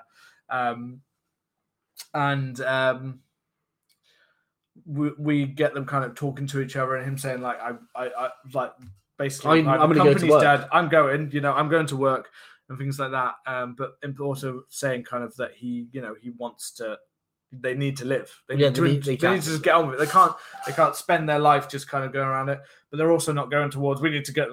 let's get your axe. Yeah, let's go out and hunt. Which I think is good compared to how Alex in Final Destination 1 reacted. You know, he goes into that mode where he makes sure that everything's safe and stuff like that. Yeah. You know, Hunter, Sam here, kind of gets the idea of, well, I'm going to live my life and I'm going to do that. And then he talks about accepting the apprenticeship in Paris. There was a scene with the FBI agent. I can't remember if it's following Olivia's or who it's following, but we get another scene with the FBI agent. And this one I think is somewhat, because he asks them, right, I know that you didn't do this, but what is going on here? Yeah. And they give the weakest answer ever, which is what he's looking at, but they're literally just like, we survived something, we're all dying now. Like, that's literally all they know, and that's it. And he's there like, that's it. Like, that's all you've got. And he kind of implies that he's keeping an eye on it, which kind of comes back when we get to the next scene, which is with now we're at Sam and like later that evening, Sam and Molly. Sam's in work, so there's a million and one things. And you can see all the spikes of like the roast is like for the chickens and stuff, where that's all up on the spikes, and he's taking the spikes away. There's the mincer and things like that. The hobs alone, there's like a million hobs, the knives, the thing, everything around him. You can see he's been a little bit like, okay, I think he's doing like a bit of a meat into the mincer, and he gets caught inside of the blade because he takes the. He's putting something. Yeah, he's putting a steak into the tenderizer. Yeah, and he takes the finger when he goes to get it, and then it bursts. And then because then he realizes he's got the wrong plug. He's got the plug out. So that's not even like a cheeky little things happening anyway. It literally made sense. He's like, fuck, I put the wrong plug. And then when he turns around, the guy who was doing the rotisserie thing, he almost catches him. He's like, oh, that would have been dangerous. He's like, you don't fucking know, mate. And then we get Sam and Molly, and the guy says about him that he can have his internship. If it's won it, it's his. Yeah. And if you want it, it's yours. And it's the Molly. He's like, I'm going to make a meal for us. If fine, is like, yeah. So they're in the restaurant and they're sitting there talking about it, and he talks about that they need to do it and he wants to do it together. Let's go together. And she agrees to go to Paris with him. And then we get Peter at the window, knocking on the window, the dark figure that appears. Yeah. And then I really like this bit. And I got a kind of American Psycho kind of feel off of him. It felt very, the jacket, the coat, the kind of, the slip back, the slip back. We're getting a Christian Bale kind of moment in the dark, like the, kind of reminds me of like when, like in American Psycho, when Christian Bale, you know, when he goes down the alley and he kills the hobo and the dog, like that bit's, oh man, the bit that's always weird when they don't kill pets very often, but when you do and you hear the crunch of the dog, and or the very first, I mean that's one of my favorite films, but the very first inclination that he's a serial killer, you know, when he's walking alongside that woman at the stop sign, and then the next scene, he's cleaning the bloods out of the sheets. It's that kind of thing. I very much felt, I don't know why, I always felt very like, oh, I feel like they were a little bit, maybe it's because he's got a bit of a Tom Cruise, Christian Bale kind of look about him. Like that, I'm thinking that he looks like that. But we get this nice thing where Peter comes and sits down, and again, he's got a bottle of wine or something in his hand, and he's been drinking, and he's looking Molly like up and down kind of thing. Yeah. And then he's talking about, and now he tells them what his night's been. Yeah. And this, I really liked this scene. I don't know if you want to, remember what happens? It's kind of almost a bit of like cutaway shots of him following this woman. Yeah. And he's kind of, you know, you hear his voice over, and he's saying about how he was thinking of how he had loads of opportunities to kill people. Yeah, and how easy it could be. How easy it could have been. And you see him behind this woman at night, and he's like, I could have pushed her in front of this car. Yeah. It's nice the way it shots as well, because it cuts back to Molly and Sam listening to his words, being like you see them start to go from like smiling that he's there, like it's good, we need to be together to help each other, to like they're looking like, what did you do? Like he's telling the story with the woman, and it's like you see the lorry coming down the street, or the bus coming down the street, one of them, and like you see him kind of thinking about it behind her, and it's nice and tense. And you're waiting there like, does he do it? Does he not do it? Yeah. And it kind of cuts back like, I didn't do it. I didn't do that. And that's when it really amps up a bit with Molly. Yeah. He starts looking at her and starts talking like, but it's okay for you, isn't it? Because you're fine. Yeah. You're not going to die like the rest of us. And he kind of said it's not like he couldn't take the life of someone he didn't know. He couldn't do it for no reason, kind of thing. But for some reason, he's built up in his head that Molly, is deserving in his head, doesn't deserve to live like she seems to be, as if he's built up that she's superior to them because she somehow survived. Yeah, I can't remember completely how he justifies it, but I feel like it's not much of a justification. I feel like he's very much built up Molly like in his head for some reason. I don't know if it's more years of hearing Sam talk about Molly as well. On top of that, he's just like, but I think he's comparing it. They both had girlfriends. Yeah, and he managed to save his. Why didn't he manage to save Candace? Why is Molly so important? I think that becomes very much a complex in his head. Yeah, I think that's it. I think it's the complex that why is Molly so important? Why is she so special that out of everybody on that trip, including obviously his girlfriend, why is she the one who's surviving? Yeah, and everybody else deserves to die. And this is kind of our main like climactic kind of moment. So yeah. I did say about the previous seasons, like the deaths didn't come that quick and fast. But yes, okay, the bulk of them did actually come fairly like one after the other. But as I said, they are mainly broken up with some kind of talk. It's not just like, let's run off to the next place. Oh shit, they're dead. Let's run off to the next. Isn't it like some weird like continuing loop of Scooby-Doo where they're running down but with dead decapitated people or something. So we get the so this is when Peter like basically pulls out his gun. He pulls out a shooter. And I pull out my gun. Yeah. And that's when they throw the table at him and they leg it into the back. And he's like, I'm going to take Molly's lifespan. Yeah. I'm going to get that. So they run and hide in the kitchen. Sam tells her to go and hide at the back. And then we get a whole like fight scene basically where they're throwing each other around as he tries to get the gun away from him. The gun flies off and lands on top of the hob. Yeah. And I think Peter starts turning everything on. Yeah, they hide it first. He turns on the hobs, he turns on the fryer, he turns it all on, starts grabbing it all out. Because he's like, I don't have to kill you, it could just happen. And then they fight, and then the gun then lands onto the hob, and you see it start to heat up. We see a bit where Peter he gets Sam's head and starts forcing it towards the fryer, and things like that, and like moving it around towards the hob, and they're both forcing each other into places. It's quite like it's a very Hollywood cinematic fight. It is quite, because most people can't fight like that. Yeah, no. For some people, might get thrown off by this sudden tonal shift if they're used to what normal. Because this is a very different ending than any of the other films. It's there's quite a lot of. They've in the third act they've introduced a new dynamic. Yeah, but. Again, this is good. It's like really interesting. It's something that the franchise needed something new. It needed a new idea, and I do hope that this idea just doesn't completely disappear. Well, they teased the mythology is a bit mixed, isn't it? It's a bit all over the place. Let's be honest. Of the franchise, it is kind of. They teased it in the third one with McKinley. Yeah, they very much teased the idea of somebody killing someone and what would happen. But it never kind of went anywhere. So I like that they took the jump with this, and they've actually, they've gone for it, and it adds just another element to it, and it shows, that it just shows how broken Peter is from the start of the film, where where Sam is his best friend, and he's a relatively caring person, and then. It kind of, it's just how he gets broken over the film and the resentment towards Molly builds. I know for some people they'll be like, oh, it feels like such a rushed process and things like that. But I mean, let's be honest, this is a lot to happen to a person in a couple of days. Yeah. I feel like a lot of people could break that quickly. If you've survived a premonition, most of the people around you have died, you've lost your job because your job place is being shut down. Yeah. You know what I mean? Your girlfriend dies in front of you. Yeah, all these things. I feel like your mind's going to go get, and he's basically been drinking, it seems, for the last couple of days. And I think you would 100% believe, if one person, if you had a premonition like that, and then one person died, you'd probably be like, okay, shit.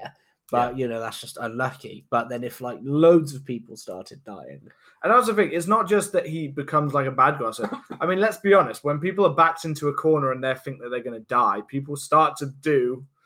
We know in humanity, people will start to do crazy shit to try and think. If they think that's their only option to survive, I wouldn't be surprised. To be honest, I think if you gave it a few more days with some of these characters, more of them would have turned. Probably, you know what I mean? We got a full on like and that's why I think this would be interesting played out possibly a little bit longer kind of thing with more characters to see who would kind of turn and who wouldn't. Yeah, kind of a different setting, but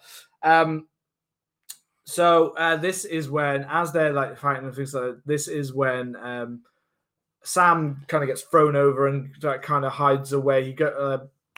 Peter goes to go towards Molly, and then the FBI agent appears in the background because he's been following, kind of staking out Sam, hasn't he? Yeah, it's all a bit fast with him. He kind of comes in and he's pretty much offed pretty quickly. Yeah, because Peter just kind of turns around and blasts him, shoots him a couple. I think he gets a bullet. I think he gets a bullet off as well. I've rushed one part. I kept saying about that gun on that fire. That doesn't happen until the end because then we don't know. We think something's going to happen because that's like a boiling point. The gun on the thing is like a boiling point right near the end of this because you think someone's about to that gun's going to go off and kill someone. You think either it's going to off Peter, like that's what's going to cause it to happen. But Peter's suddenly like, oh, I'm good now. I've got his lifespan. I've got the agent's lifespan. I'm fine. Molly's alive, although he still seems pretty set on like, I still don't think you should be alive there, bitch. Yeah. And that's Molly lives, and then how does Sam manage to get a lifespan? Well, that's when he grabs that rotisserie thing and impales. Yeah. So the gun impales Peter and goes in there, and then after Peter is dead and like, oh shit. Does that mean now I get his lifespan? I get the lifespan of the police officer now because Peter had his lifespan, and then the gun goes off as well right at the end. Like shit. But that makes me think. That's what makes them think they're safe now because the gun goes off. The gun goes off and misses them. Yeah. But so Peter was next, and then Peter killed the FBI agent. Yeah. And then Peter died straight after. So does that mean that the FBI agent's lifespan was only going to be like another couple of minutes? No, I think there's the difference between there's avoiding death's plan and then taking them. And then there's someone else could take your life in this kind of so I'm not like invincible. No, he's not like invincible now. I think his life could be taken in a different order. It's just the death plan. The plan that they're on currently, you can avoid that by taking someone else's lifespan and replacing the death with another death. Because that always made me think I think you can still you're not suddenly like I am invincible. They stabs Peter just laughs it off. But yeah. And then so there is a bit at the end that then kind of makes you question what plan are we on here? What death? Like what does that mean for them? Like okay. So we're pretty much straight after this. We get they're at the airport, basically, aren't they? Yeah, we're getting onto a flight, and then this is what I love. I think this is the best ending of the series. Oh yeah, I remember being there. Like I did not see this coming, which is weird because they actually point you towards the fact. So this was 2011. We had iPhones. We had plenty of freaking technology. So as they get onto the plane. And we can see they're both kind of moved on. They think they're both perfectly safe. Yeah. And weirdly, I think that they are safe. I think that this is like a different plan that they've now ended up in. I don't think it is. I don't feel like this was meant to be a continuation kind of death because it seems to like both of them were on different kind of life plans or things. So I didn't feel like the lifespan thing. But this is why it's up to interpretation. I kind of felt like it wasn't. Like this is now they've ended up in another situation like that, but they've ended up in someone else's premonition. Okay. Whereas I feel like this is it coming back round to them. Because at the same time, it also happens to I keep wanting to call him Lawrence for some reason. Nathan. So for me, I think that's it. This was always the plan. Because but this is why I'm like Nathan's lifespan was like they talk about how. Nathan is the very last scene of the film. This is where we get revealed that as they're walking onto the plane, they suddenly hear fighting. Yeah. And we look across and we realize that we're actually in the year 2000 and they're on the Flight 180 with the cast of the original. Yeah. Obviously using scenes from the original film. They haven't brought the cast back to act like teenagers. And that's the thing I love is that it's literally just like a split second shot. Yeah. And then they carry on. And it's not like they linger on it or anything. No. It's just a split second shot. Yeah, it literally suddenly, our films have come full circle. We're back around again. Not a perfect circle, no. There's a million and one things I'm sure you can point out, contradictions, problems. Probably, but I remember the first time when I was sat in the cinema watching that, I was like, shit, I did not see that or coming. me. And yes, let's be honest, twists like this can sometimes be, that's dumb. Like, why have you done that? But this one totally made sense of the franchise. And that's the thing, like you said, I didn't see it either, but there were so many warning signs. Yeah. So, and only watching it back do I notice, but you have, so Isaac has his flip phone. Yeah, so I mentioned that. Yeah, Isaac has his flip phone. Yeah. I'm sure there's some other ones. But so The Office has like basically Windows 95 kind of like 97 XP kind of offices inside of them. A lot of the cars are... the one that really gets me is the one when there's a scene when Sam and Molly are in her apartment. If you look, she's got an old box TV. Yeah. She's got a very old stereo, and I believe there's also a CD Walkman on the side. No way. So there's all those kind of things. And if you I know clothing's changed, but then you suddenly look at some of their clothing as well. And some of their clothing, especially like Sam's jacket, is very kind of like that's very 2000-y kind of leathery. You know? Yeah, that's what I mean. There's a lot of little things that and that is where the I See Dead People. Yeah, because Sixth Sense came out in 1999. Yeah, and that was a massive pop culture thing. You know, I never thought about that being really relevant to the timeline. I only watched when I watched it for this. Yeah, when he said that, I was like, "What year? What year did it come out?" Yeah, so 2011. That was like, to be fair, like it was worked. And it was still funny because that was such a big pop culture moment. But nobody says that anymore. No, because it's way outdated. Like even in 2011, that was outdated. But I still was like, oh, but it is a huge moment in pop culture, that kind of moment. But yeah. But now it makes so much sense. It makes so much sense that was like everybody was making jokes like that at the time. So that is a really nice throwback, and it shows that they really actually thought about this carefully. So that's why it worked. It wasn't just a throwaway twist. We have plenty of films and even horror films where literally they're like, oh, that's a cool twist, but there's no build-up, no reason for it. There's no thing. But the fact that you can watch this film on repeat and find more reasons each time and more little things shows how much better made. I mean, I've watched the last one a fair few times now, and I can't say that each time I found brand new things that have inspired me about it. Whereas this one, every time I've seen it so far, and I'm still, even as we're talking now, realizing that there were things that even I still missed. Yeah, I think it is a well put together film, and for the fifth in a franchise, it's hard to say that. Well, that's what I mean. You wouldn't. How many franchises do you say the fifth in the franchise is probably? I mean, you can't say it's the best because I guess that twist works on the first one. It's always hard to say one's better when one relies on a prior film. Yeah. But I mean, I'd probably say the first one is the best one purely because the concept. But I like the way it takes out the film. Like the whole way that Alex kind of breaks down is a very good part of that film. But this is the second best to me, and because it's both enjoyable. It has a little bit maybe of the fun of the. Like, oh, what's going to happen? Red herring that happens maybe more in the second than it did in the first a little bit. But it's got that nice kind of build up with the characters, and it's just, and not only that, it gives us new ideas. Yeah, which the best ones did. The third one and fourth one didn't do that. No, not so much. You know, they didn't. The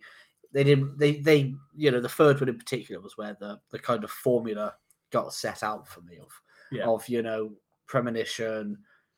Exposition, death. Well, we mentioned last time that's an example of where they tried to do a twist that they thought was clever, and it wasn't clever. No, it didn't work.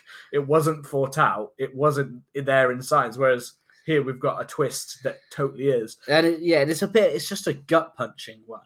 It is. You're like shit. You're like fuck. But it's not just like the previous ones, like the bus running into them at the end of the fourth one, or the train track, like that one works better, the train in the third one. But it's not just they just happen to be. This one is literally they just happen to be back where we began. Yeah. And it's a perfect full circle moment. And then we get to see them die in a very similar way to the way that Alex dies in Sam dies very similar to how he died Alex died in his premonition. And there's some things like, Tony Todd saying, he says earlier in the film, I've seen this before. So that kind of made me think there's more as well before that happened. And that was where we said there was the Tony Todd thing a little bit of a contradiction. It's a contradiction. That, like, he doesn't say any of that stuff to Alex and Clea in the next one.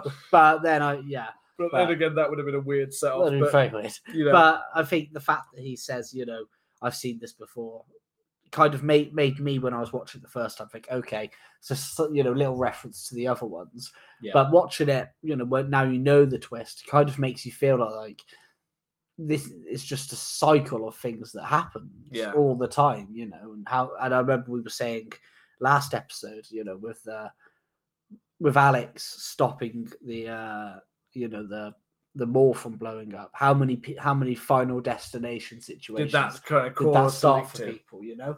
And it's just a really cool idea to think that this has happened before. Yeah. And I think there is potential scope, because I mean, we know that there's got to be a sixth one coming up. Yeah, should we talk about Nathan before? Let's talk about Nathan. That's the very final scene. Yeah, Nathan. So they blow up in the sky, and then we go down to Nathan, who's in the bar with one of the other workers, and he's having that. He's looking at a picture. He's having a beer, and the other worker walks up to him and talk about him and like family, you know. In the bar, and the guy says to Nathan, "Well, you know, in a way, this worked out for the best, because when they did the autopsy, they found that Roy had a massive aneurysm that would have burst any day now." And he's just like, and then we get Nathan there like, oh shit, any day. And then we did nicely see when the plane explodes with Sam and Molly on it, we see the engine fly down just seconds before that, and then it just comes crashing down. And this is actually another very 3D moment, because this is the hand flies at the screen in the end. Yeah. However, yes, that might seem a bit shocking. If that was the end, that would. But then it kicks into the music, proper ramps up, and we get a 3D play out of all of the main deaths in the film. Pretty much every death in the franchise plays out in these as it's kind of moving through, and it starts counting down from 5, 4, 3, 2. Finally, it ends with the last montage of like pretty much every death we've had in the franchise with an AC/DC track going. Yeah, can't remember. It's not Highway to Hell. I can't remember what it was. But yeah, we get all of that nice like build up. And then it kind of finally gets down to 1, and then I feel like we might get a Tony Todd saying, "You be careful now," and then it just says Final Destination. Yeah, it feels like an ending. Yeah, it feels like it wraps. And as we said, the Final Destination did a very similar kind of montage at the end of their last one with scenes from the film. Yeah. But again, it's very similar. Very similar endings. It just doesn't hit this one just works better. And again, these films they'd converted them into 3D. Again, if you've watched the 2, this one worked in 3D. The conversion, some of those actually some that converted them really well. Yeah. And the 4th one, I don't remember it working at all. So it is those changes. And I think you can tell I don't have many major problems with this film. No, mate. I mean, it's there's contradictions. Yeah, there's contradictions. I'm sure there's a million plot holes, things that they're all like, oh, that doesn't link up though, because in this film they did that. Yeah. But for a 5th in the franchise, it's good. It's really well made. Yeah. It's better made probably than majority of them, to be honest. It's well written. It brings something fresh to the franchise, which I feel like possibly they could still expand on that. So yeah, definitely. As we're talking about going on to the 6th. It's definitely an idea that I hope they don't completely abandon it, or even if they don't bring it into if they plan on doing several more, I hope they don't completely abandon it or bring that idea back in another one, because I think it's an interesting perspective. Yeah, it's definitely an interesting perspective. To bring a little bit of slasher into this, slasher on slasher. Yeah. And I don't know what else to say about the 5th one, except, I don't know if you've got anything to add on the 5th. No, I mean, I think if it does kind of end the series on an actual positive note, you know, as it is. So, like you said, it's a well produced, it's a relatively well written, and it's just a fun film. You know? It is. The 4th one just lacks any kind of fun to it. No, you know, it just feels sloppy and cheap. And whereas this one kind of, if they weren't making another one and this was the end of it, then I'd be really pleased, because it does come full circle. The ending is I think it felt like an ending. It's almost what made me not want too much. I've not been too like, oh, I definitely want another one, purely because I was actually very happy with this as an end. Yeah. You know what I mean? And, you know, in the way I'd watch it, you know, if I was rewatching it, as I said, I'd probably watch 1, 2, and 5. Yeah. Possibly 3. Definitely not 4. Yeah, I won't sit through 4, like, if I have to again, to be honest. Yeah, no. Like, I don't need to. I've seen that now enough times. I watched this, like, about 3 different times while we've been sorting this. It's enough time of that film for anyone. That's enough hours wasted, and it's a very short amount of hours. It is a short amount of hours. But this one's about 92 minutes, I think. It doesn't feel anywhere near, whereas the last one did feel rushed. This doesn't feel rushed, and it doesn't feel as if it's dragging either. No. I think they've got a good balance of it, because I think for a film like this, you can't have it being too short, despite, you know, the premise being very... You know, you can sum it up like in one note. Like it's the same. It's repeated. You can't. I don't think you couldn't stretch a film like this to 2 hours. It would feel far. No, you definitely couldn't. It needs to be about this size. And but that's what I mean. That's what made this one feel fresh, was the fact that we had extra little twists and turns that worked, that suddenly made us go, oh, you know what? Like by the time we got to the fourth one, it basically we knew where one of these would be. Oh, right, we're going to get to some climactic big thing where a couple of more people are going to die, and somehow they're going to do something to just escape death. Yeah. Now, I'm not saying that they didn't do that, but they brought in a lot more to it to make it feel like it wasn't the exact same formula for the end. Because one thing that these Final Destination films have always, some of them that I think a problem that I've sometimes had is that they haven't stuck the landing of the film. It sometimes feels a bit messy. Yeah. Even in some of the better ones like Final Destination 2, they always felt a little bit like a film of how do we end this? How do we end a film where basically it feels like everyone's going to die? Like, how do you do that in a satisfying way? And it is hard. And this is one of the only ones where I felt satisfied at the end. The first one and this one, the only ones I think I get to the end and I'm like, I was satisfied with how that kind of came to a conclusion. Yeah. I'm a little bit with the second one because it's the only one where people actually live. See, I'm more with the third one than I am with the second one. Yeah, well, I mean, there's parts of it, but it's just more the ending. Yes, it's a bit convoluted, but the second one has a kind of. I just like the fact that it's not a doom and gloom ending. Like, and we never really dies, but the kid dies, in a kind of little comic-y, tongue-in-cheek kind of moment. But the main characters don't die for no reason. Oh, we've got to wrap this up quickly. Okay. Oh god. Oh shit. Okay, so it ended 2 minutes. We didn't realize there was a time on this, so no, we didn't. Okay then. Yeah. So... Right. Well, that was Final Destination 5. Suddenly ended. We've got to that. Final Destination 6 will be interesting, but we're gonna have to close this early because we didn't realize. So this was part of a live stream, and this is how we're gonna have to bring it to a close. Yeah. So find us on our usual socials. At CMTH Podcast on Twitter and Instagram. Hit the subscribe button so you can get future episodes, and leave us a review. Feedback always helps us and can help us see more people. I think we wrapped that up pretty well. Yeah, let's get out of it. We're done. Final Destination 5.